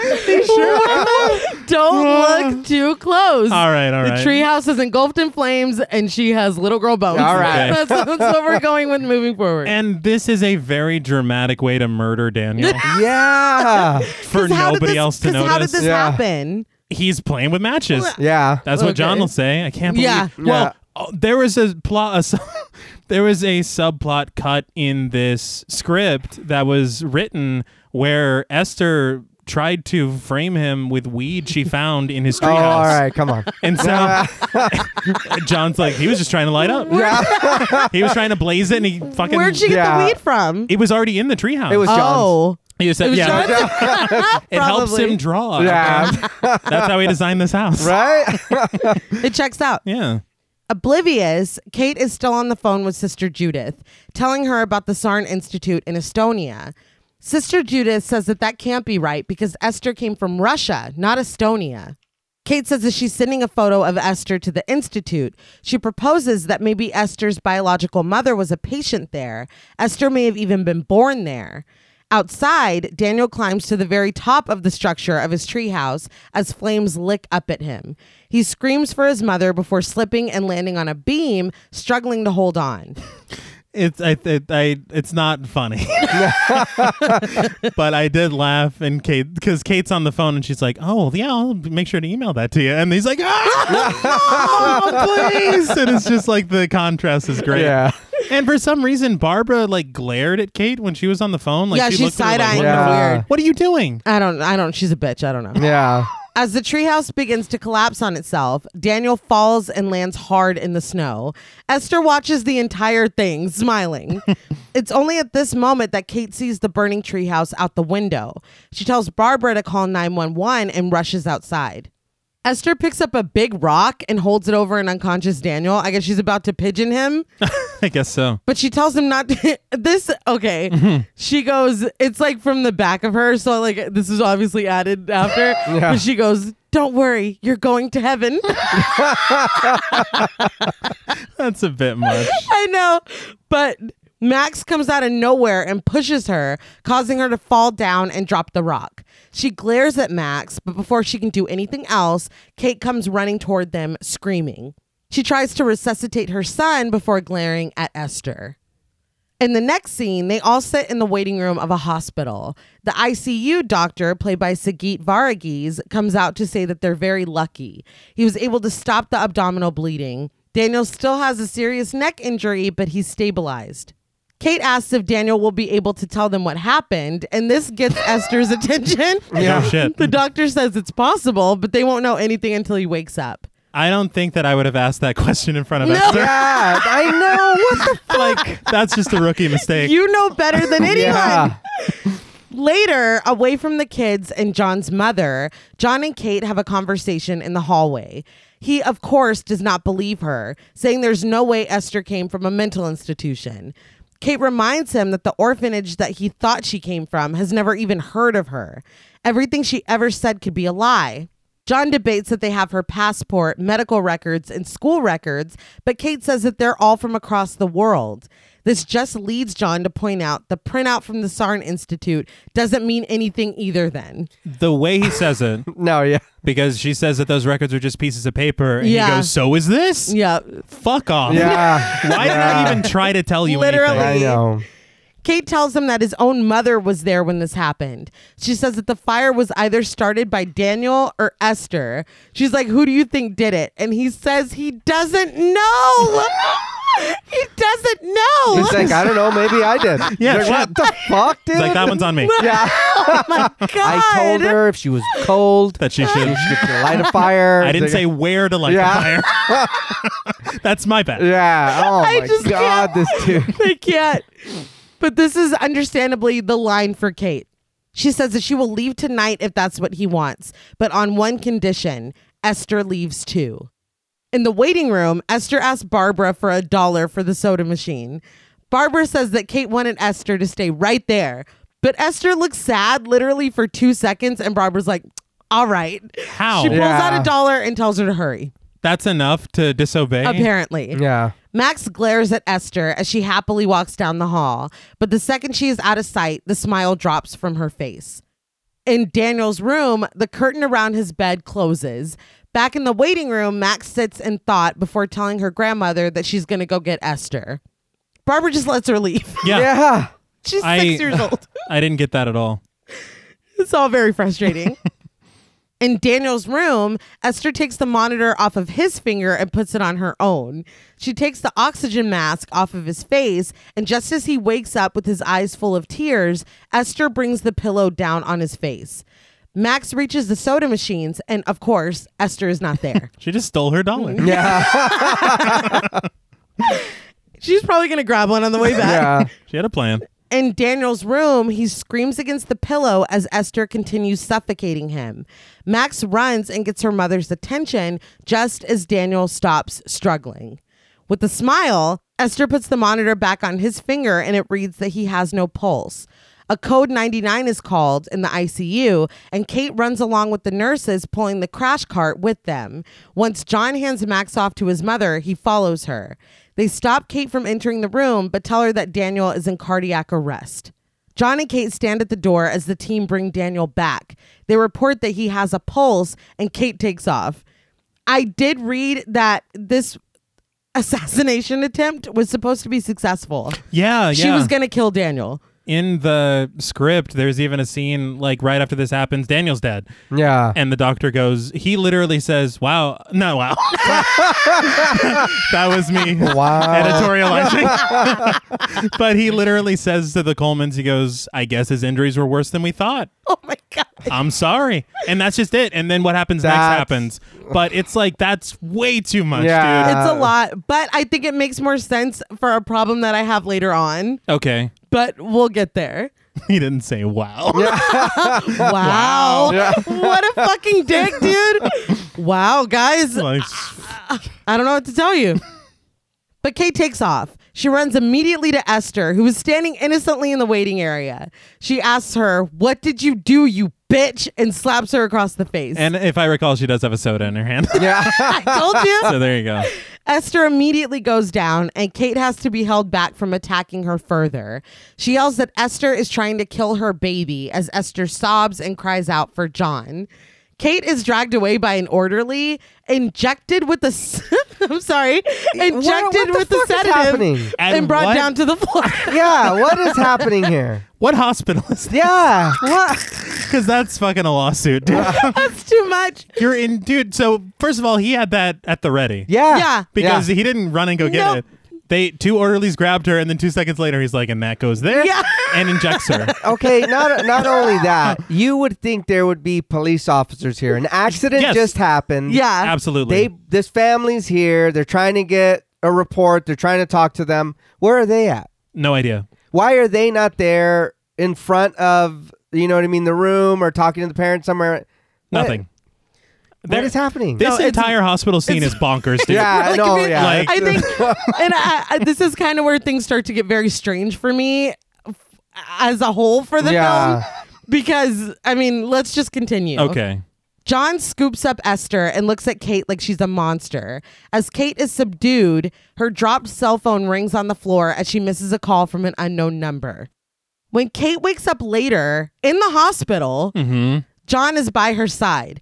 I feel like, okay, realistically, she never would have been randomly sedated. Yeah, no.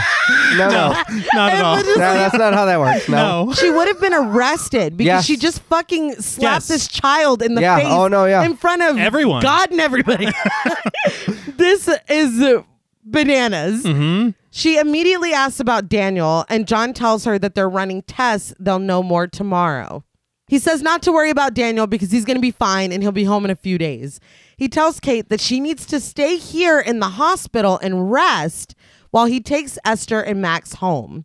I just want to say at the very least, whether you fully believe Kate or not, she has raised some good questions Yeah. to where She's at least introduced some doubt. absolutely this kind of reaction to be saying I'm taking Esther and Max home Yeah. sounds unreasonable to me.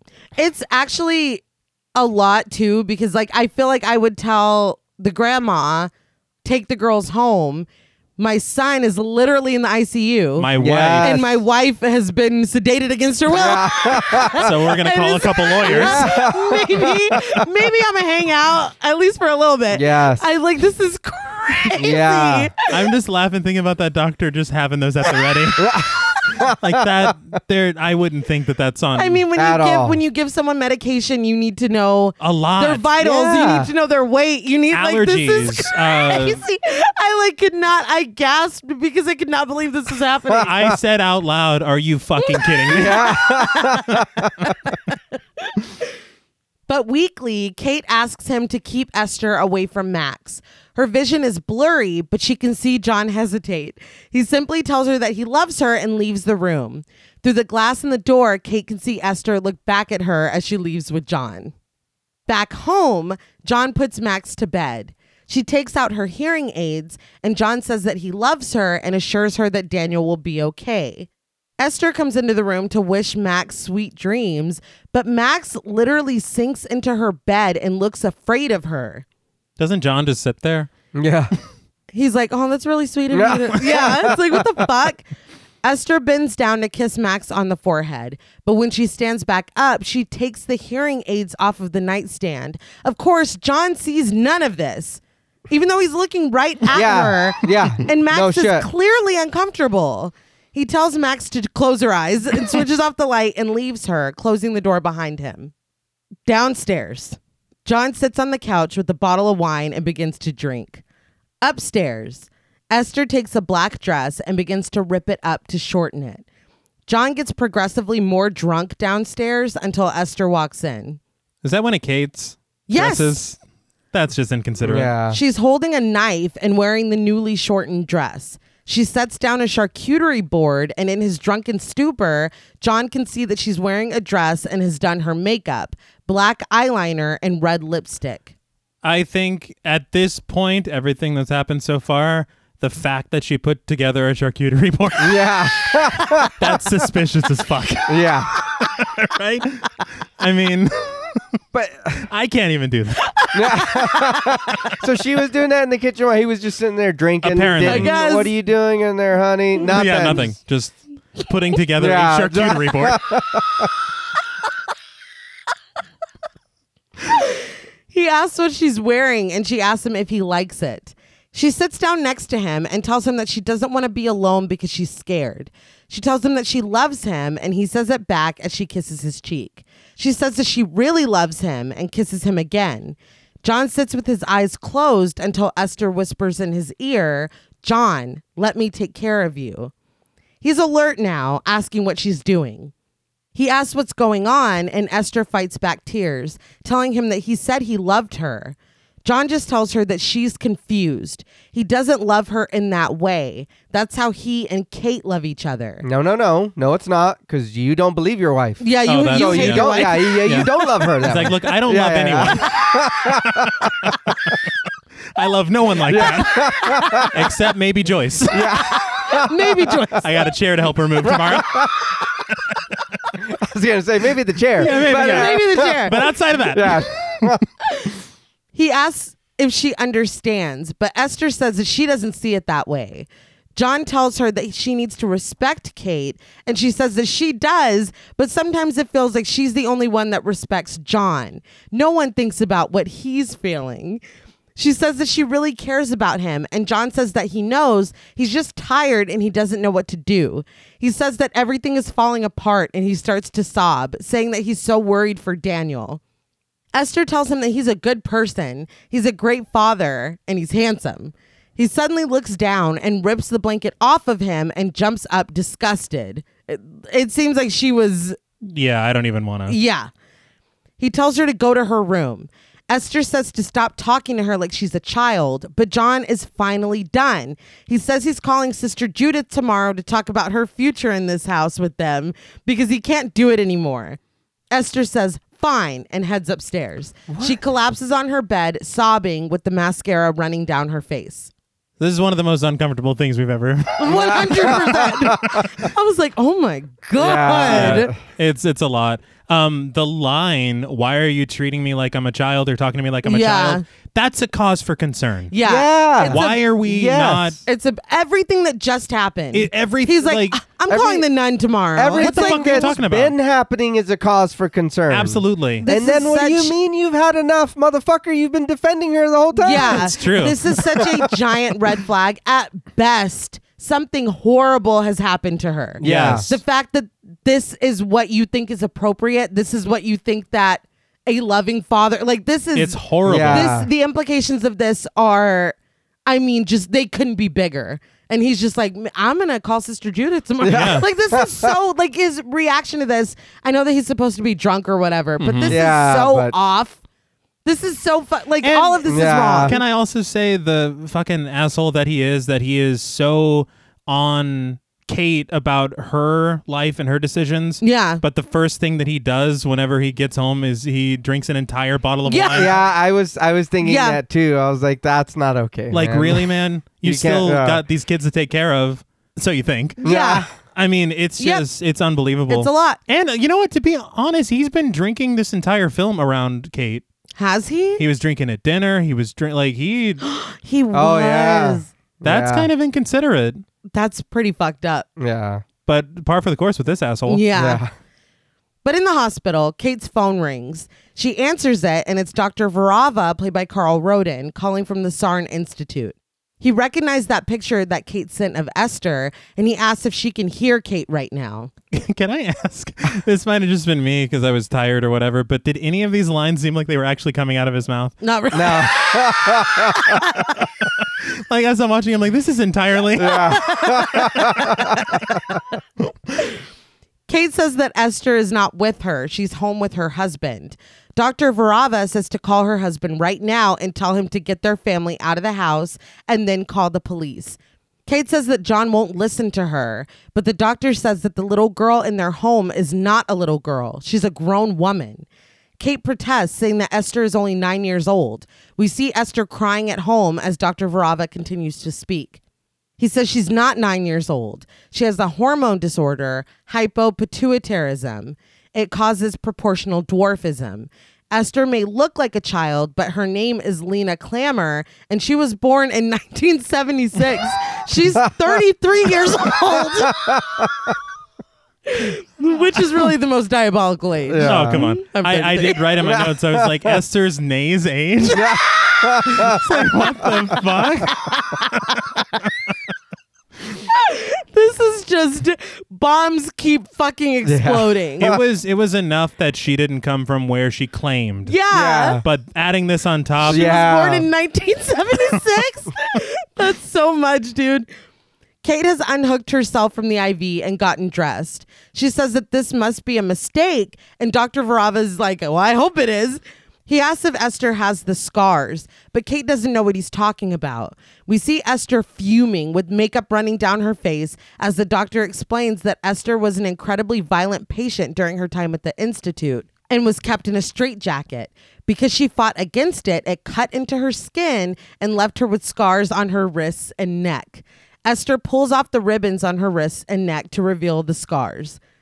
So her head didn't fall off. Okay. I was a little disappointed, but I do feel like it's interesting because even if she didn't wear those, I don't know that anyone would ever connect. Like, if I saw someone's scars, that's from a I would straitjacket. You've escaped from the Sarn Institute. I would never in a million years Yeah. guess that. So it's just another quirk, I guess. Yeah. As Kate leaves the hospital, Dr. Varava says that she's dangerously ill and violent. She's killed 7 people that they know of. Esther pulls out her small, fake, childlike teeth to reveal larger, stained ones and takes off her makeup. Kate asks how she could have fooled them, but Dr. Varava says that she's been passing herself off as a little girl for most of her life. She tricked a family in Estonia into adopting her, and when she couldn't seduce the father of the family, she killed him and the rest of the family. Good Lord. He looks at a picture of that family. The photo of the man's picture in Esther's Bible, the photo it was cut out Yeah. of. But why does he just have that on? I keep this around. He's To, like, I remember them. Kate finishes the story, and then she burned the house down. Dr. Varava says that she disappeared a year ago, and if that's really who it is, they don't have much time. I feel like we needed this dramatic, like Kate having to get back to her family thing, but I think it would have worked better if maybe she was at a rehab facility, because they talked about that. I feel like her being in the hospital just makes no fucking sense. Yeah. No, it So really I'll take doesn't. anything else. Maybe she left and she's staying at a hotel because things are bad. Yeah. Although I don't think she'd leave her children there. But Yeah. No, she wouldn't. like anything but her being injected with something random. It would have She's made. sleeping it off in the hospital. It just doesn't make any sense. Wait, so she's taking up a room for? Yeah. Yeah. Again, that's how are they billing her because she's there against her will? And she Yeah. can just leave. Anytime. She's just leaving, and there's no police were called. No. She just beat this child Yeah. in the lobby. Nobody cares. Like, it's just, it doesn't make It any actually, sense. the more we talk about it, the less sense. Yeah. It's it getting makes. worse. I will say though that of all the things to consider, I never thought this twist was coming. Yeah. No. She's not like the whole time, like she's not even double digits, and turns out she could have bought her own ticket to Pulp Fiction Yeah. in '94. Yeah. So, like it's a big thing, and I think this is for me what kind of saves a lot of the moments that I didn't enjoy. Yes. Yeah. Because the twist is so good. It's Yeah. really good. Back at home, Esther wrecks her entire room, throwing a huge fit. When she breaks her mirror, John finally hears downstairs. Esther looks at her shattered reflection and takes her dress off before unbinding her breasts. In her room, Max wakes up and reaches for her hearing aids, but they're gone. John goes into Esther's room to find it wrecked. He turns off the light to leave, but notices the neon paint by the fish tank. He opens the tank to illuminate the room and finds all the secret dark drawings behind the ones that she made. There's a family portrait with everyone dead and bleeding except for Esther and John. He takes the pictures down and finds a mural behind them of Esther and John naked with their tongues entwined. Oh, Okay. right. What the fuck? He finds more smut on another wall when he takes the drawing off, but he's distracted by the phone ringing. Okay, so you see the family portrait, Yeah. and it shows the family dead, and then like a little glow around. Yes. I was like, oh, okay, well, I guess that makes. And then the mural, I'm like, oh, that's graphic. Holy shit. you didn't need to do all that. No. That's very excessive. But it's Kate racing home, begging him to pick up the phone. She's like, come on, Johnny. She called him Johnny in the Like hospital once. room, too. Yeah. He's been John the whole fucking movie. Yeah. Like, this was weird to me. But just as John picks up the ringing landline, though, the electricity cuts out. John goes downstairs to find the fuse box sparking. So I guess she... Yeah, but that's a rechargeable phone. Oh, yeah.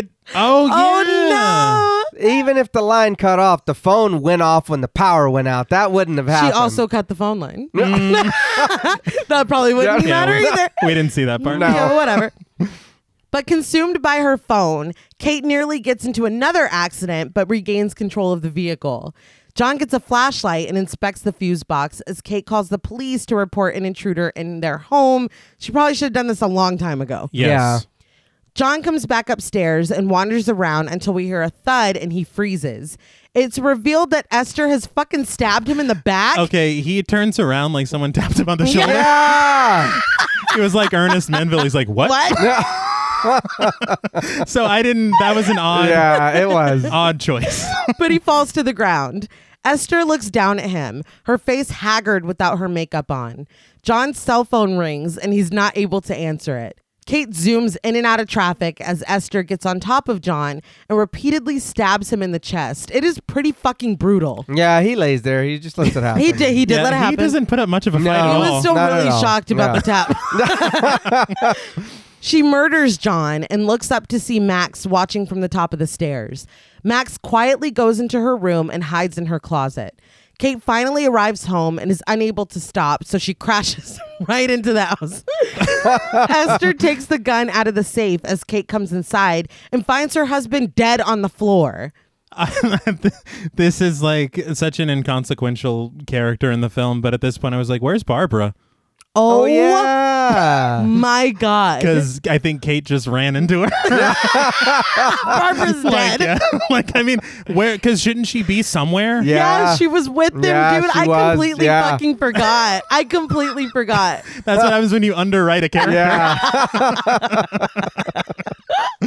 Wow. But Kate sobs and screams over John's body before grabbing up the flashlight and turning her focus on Max. She runs up the stairs and finds Max's bed empty. She checks the closet, but Max isn't there either, even though we saw her hide in there earlier. She goes into the bathroom and after a moment rips the shower curtain open.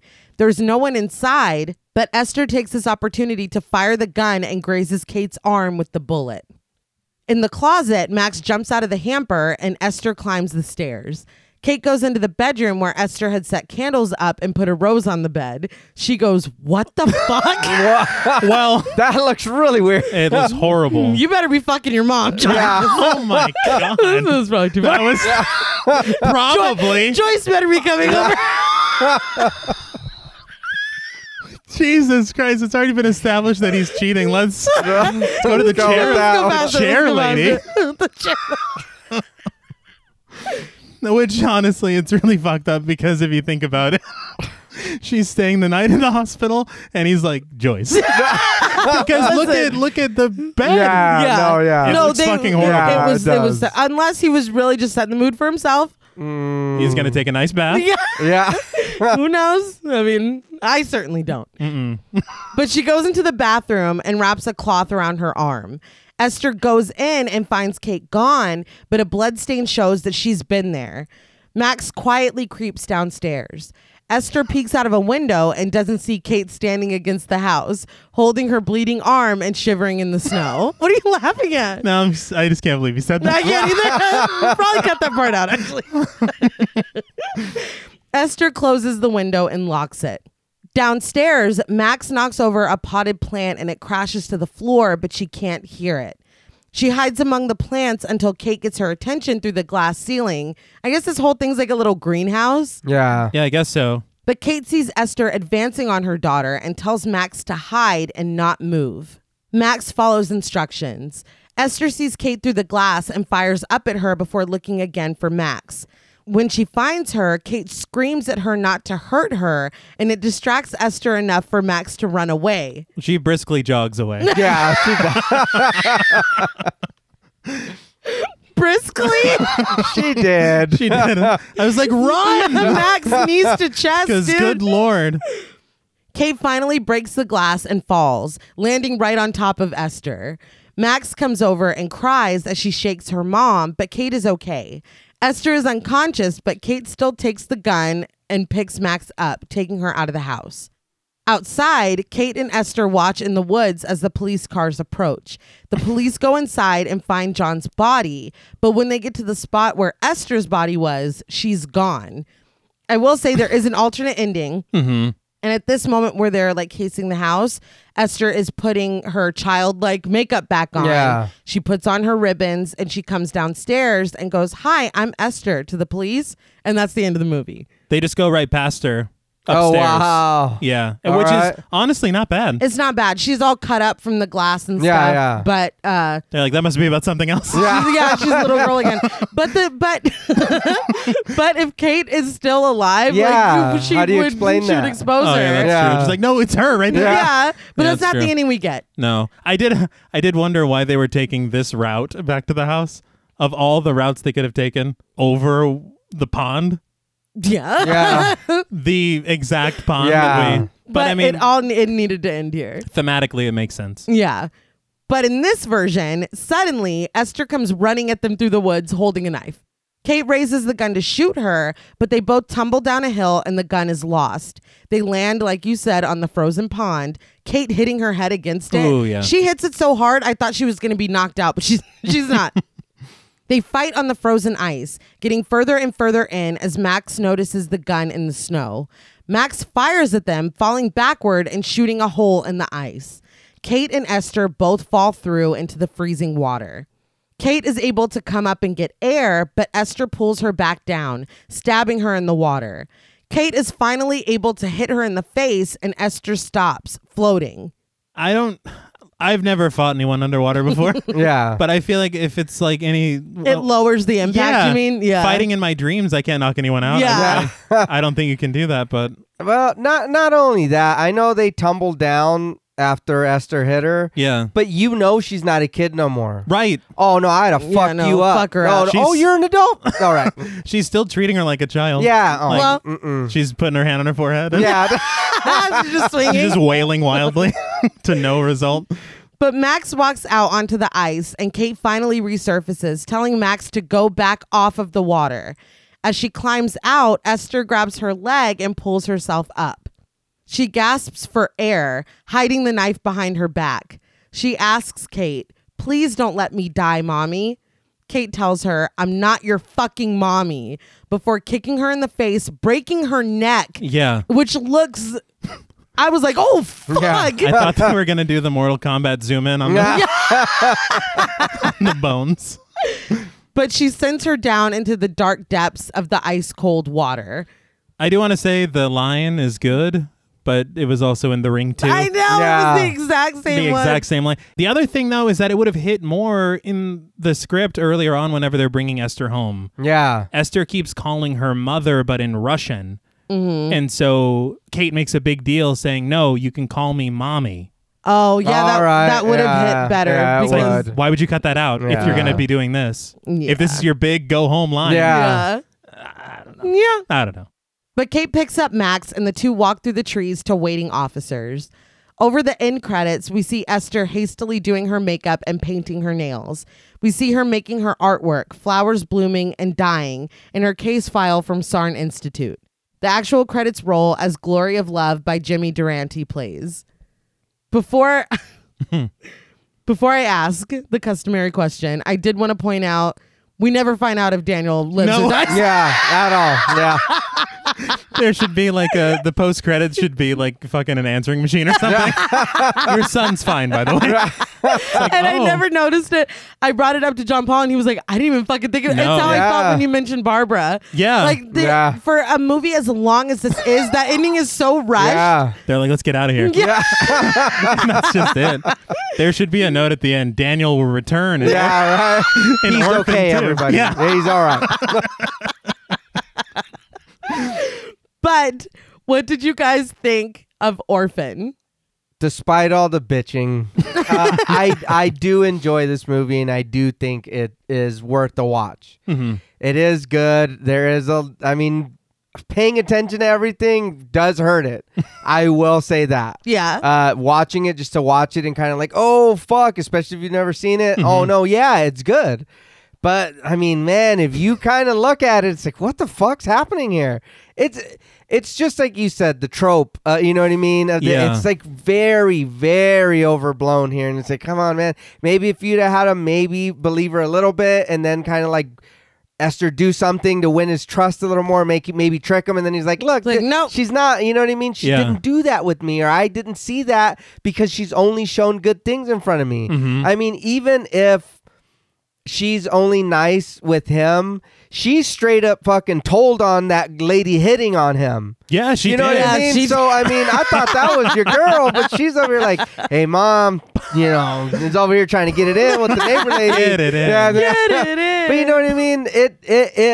There is just some problems. You know what I Yeah. mean? And I feel like John's character, or the character of John, was very overdone. Like that, Incredibly fucking very frustrating. fucking yes.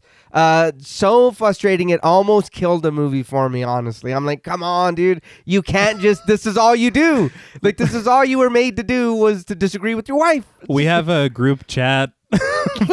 And while you were watching the movie, JP texted us and he was like, I don't know how much. You're like, this is really hurting the film. It's so distracting because, and like you said, after you've been with somebody so long, you feel like, you know what I mean? Yeah. You would believe them no matter what. You have children together. You guys have gone through shit together.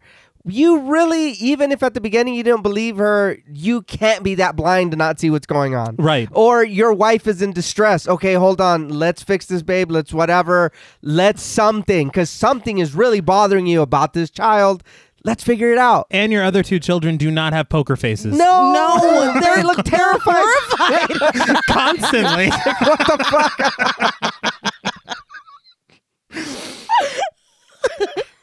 I do agree with you. I do enjoy this movie. Yeah. It's one, I feel like it's one to just watch. Yes. It's Yes. not one to try and dig and figure out. Yeah. Because the second you do, it's like, well, that doesn't make a lot No. Because I guarantee that this might sound far-fetched, but I guarantee when it comes to adoptions, paperwork is involved. No, now yeah. they're like, And- have a good day.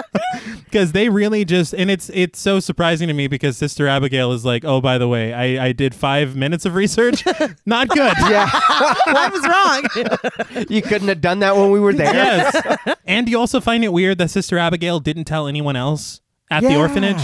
She's like, look, I got to go visit the Colemans because I am fucked up bad. And Yeah. did they, Oh, yeah. You know? did they even like really investigate her?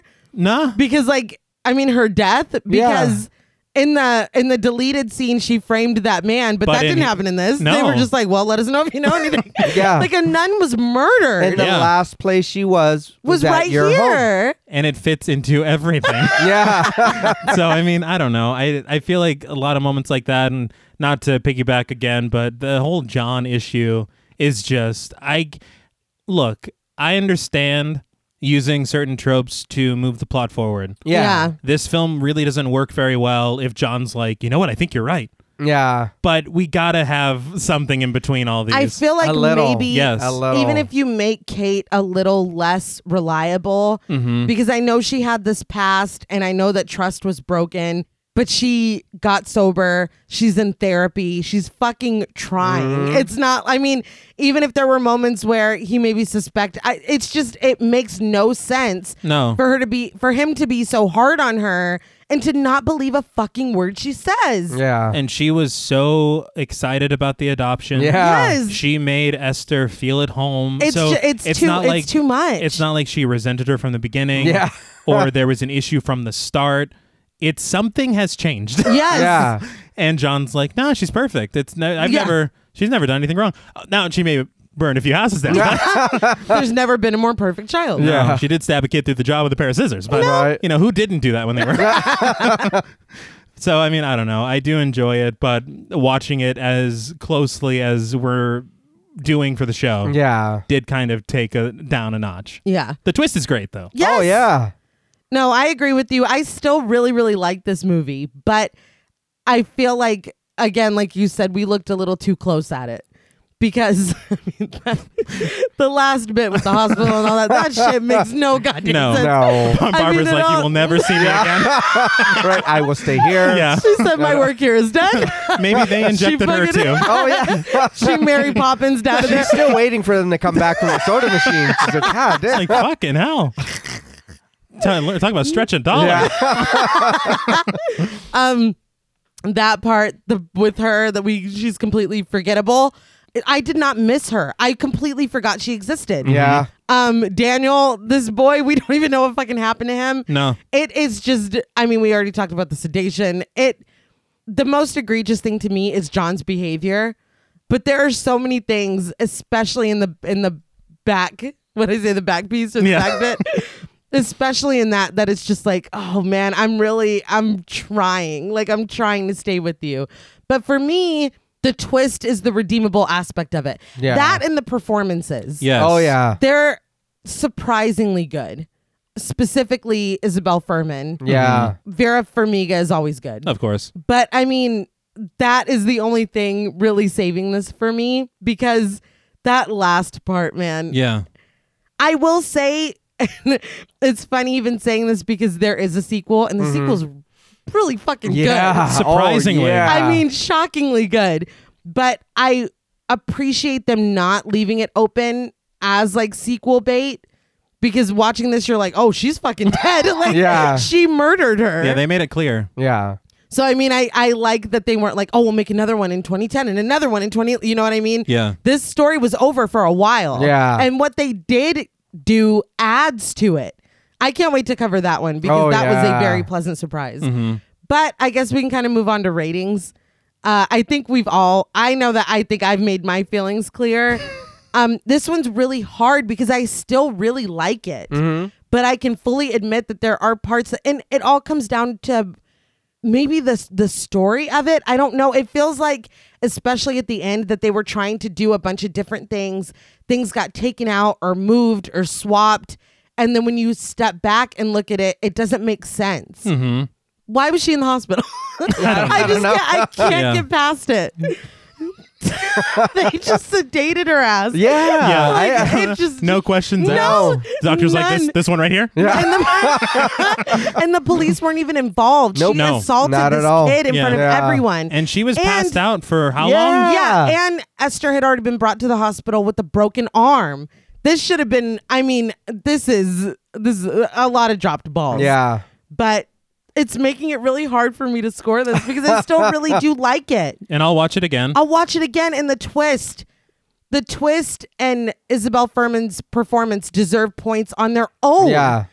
But so much of this is so good to me if you take out John and you take out kind of the muddled way to the ending. Yeah. But that does hurt it. Yeah, it does. I do still enjoy it though. That's Yeah. what is crazy. That's what makes it difficult. But on a scale from 1 to 10, dangerously deceiving daughters, That's fair. I'm going to reluctantly give Orphan a 7.5. Okay. There are aspects of this film where it should be rated higher, Right. Mm-hmm. but there are parts that just drag down the average. But I still really do like it. And I will now open up the floor. I think we all have the same gripes. Pretty much. Yeah. I think we're all in the same boat here. Mm-hmm. I do enjoy this movie. Again, just watching it to watch it. But yeah, looking at it too close is just really, really hurt it. Like really hurt it. The character of Johnny was just fucking insufferable. Yeah. Mm-hmm. It was like, God damn, dude, really? It's like, come on. I really like even, and then like you said about his mom, and then and then Daniel. Daniel. I really, even towards the end, I forgot about the mom, and then until your sister said something, I forgot about Daniel. I Yeah. was like, what the fuck? And then your sister was like, we never. I was like, oh shit. I was like, what? You're right. We didn't. That was just it. That was it. But I do enjoy the movie. I will be honest. The husband did knock some points off, For sure. or say half a point. Okay. Because I was like, man, because it is good. The twist is good, and I myself will call out Max and Daniel for doing a damn good job of also being in the movie. Yeah. and Yeah. doing what they were supposed to do. They did. Looking scared when they were supposed to, talking. You know what I mean? Their lines, their performances, everything they did. They also helped make this movie good. yes. So, like we said too, if one or two of them were bad, it would have fucked off the mojo. But they kept it together, and they also helped make this movie good. So for that, I will, because I know I'm a big one to be mad about child actor. But they did a good job. They did a very good job. And for that, on a scale from 1 to 10, dangerously deceiving daughters, I'm going to give Orphan a 7. I would have been in the same boat with the 7.5. But John. But John, oh man, that was rough. Like for real. It was just that, and I didn't, and then you hit the nail right on the head, the trope. But it was overdone. Yes. And it was like, come on. I'm a little hard pressed to think of a worse one. Honestly. yeah. Or a more egregious one. I mean, we've got ones where the guys are just assholes, or they're the Yeah. alpha male or whatever, and they're like, oh, dude, I don't give a shit. And it's like, okay, whatever, then you're just a dickhead. You've Yeah. got Mika and Paranormal that's, Activity. Yeah. that's exactly who I Yeah. was But thinking of. this dude just would not listen to his wife whatsoever, no matter what.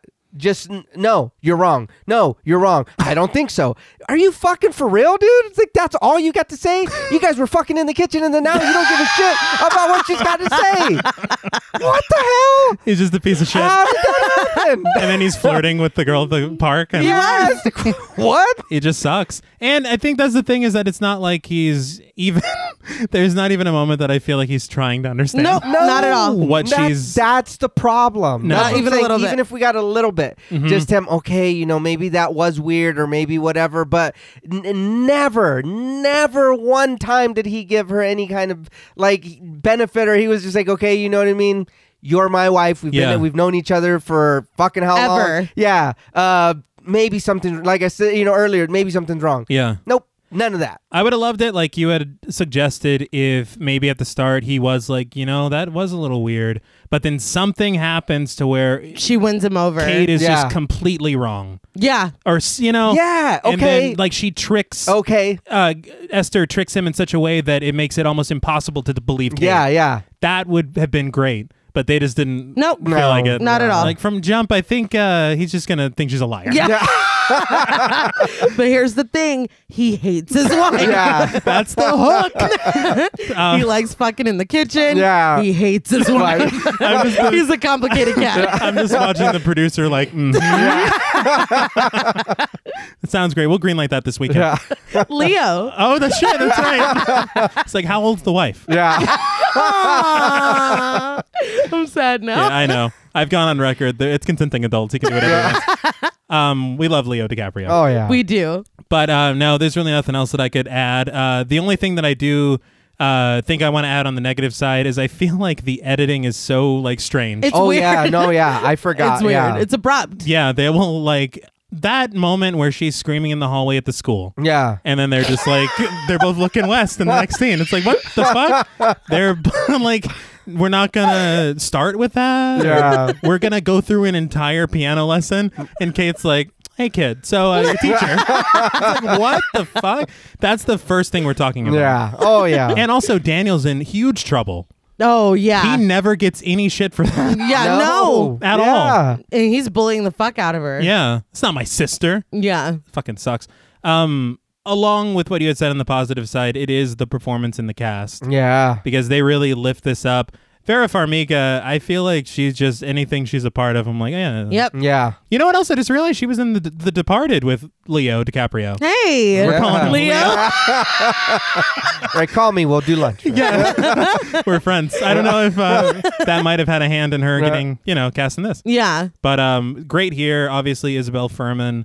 I feel like it's setting the bar so high for child acting performances. Yeah. Because That- she is. Yeah. The accent, It's amazing. it's very impressive. But there are a lot of negatives, man. Like they drag it down for me, and it's part of it might be down to the script. Well, that's what I think. Because I mean, you write this character this way Yeah. to be this.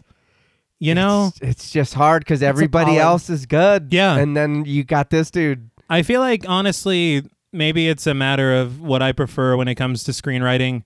But I think that if your reason for doing something is simply to draw the story forward, Yeah. that might not be the best It's a decision. problem. He's only this way because then she won't be that Yeah. way. It's like now all you're doing is you're using a trope and it's just being used as almost a crutch. Yeah. Okay. And yeah. it's only dragging the film down because if there was that bit where he's kind of more receptive, we would relate to him more. Yeah. And then it would be like, well, you know what? Maybe I wouldn't believe her either after that.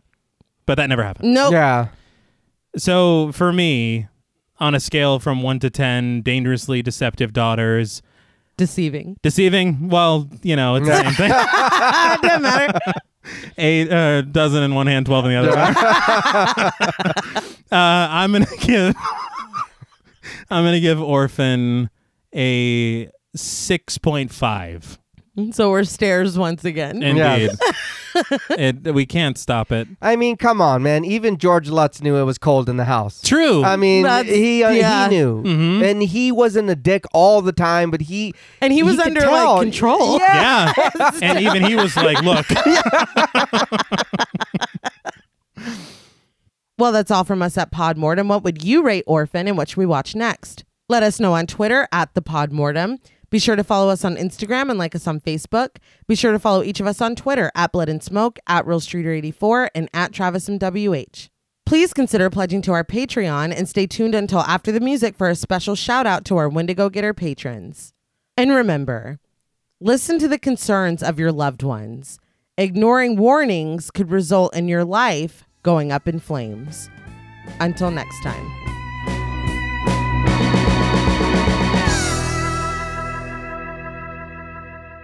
Thank you for staying tuned for a special thank you to our Wendigo Getter patrons. Woo! Yeah. That's the story of, or whatever. Or whatever. That's the exact Of song. love. Yeah. Like it's not on your Apple Music right now.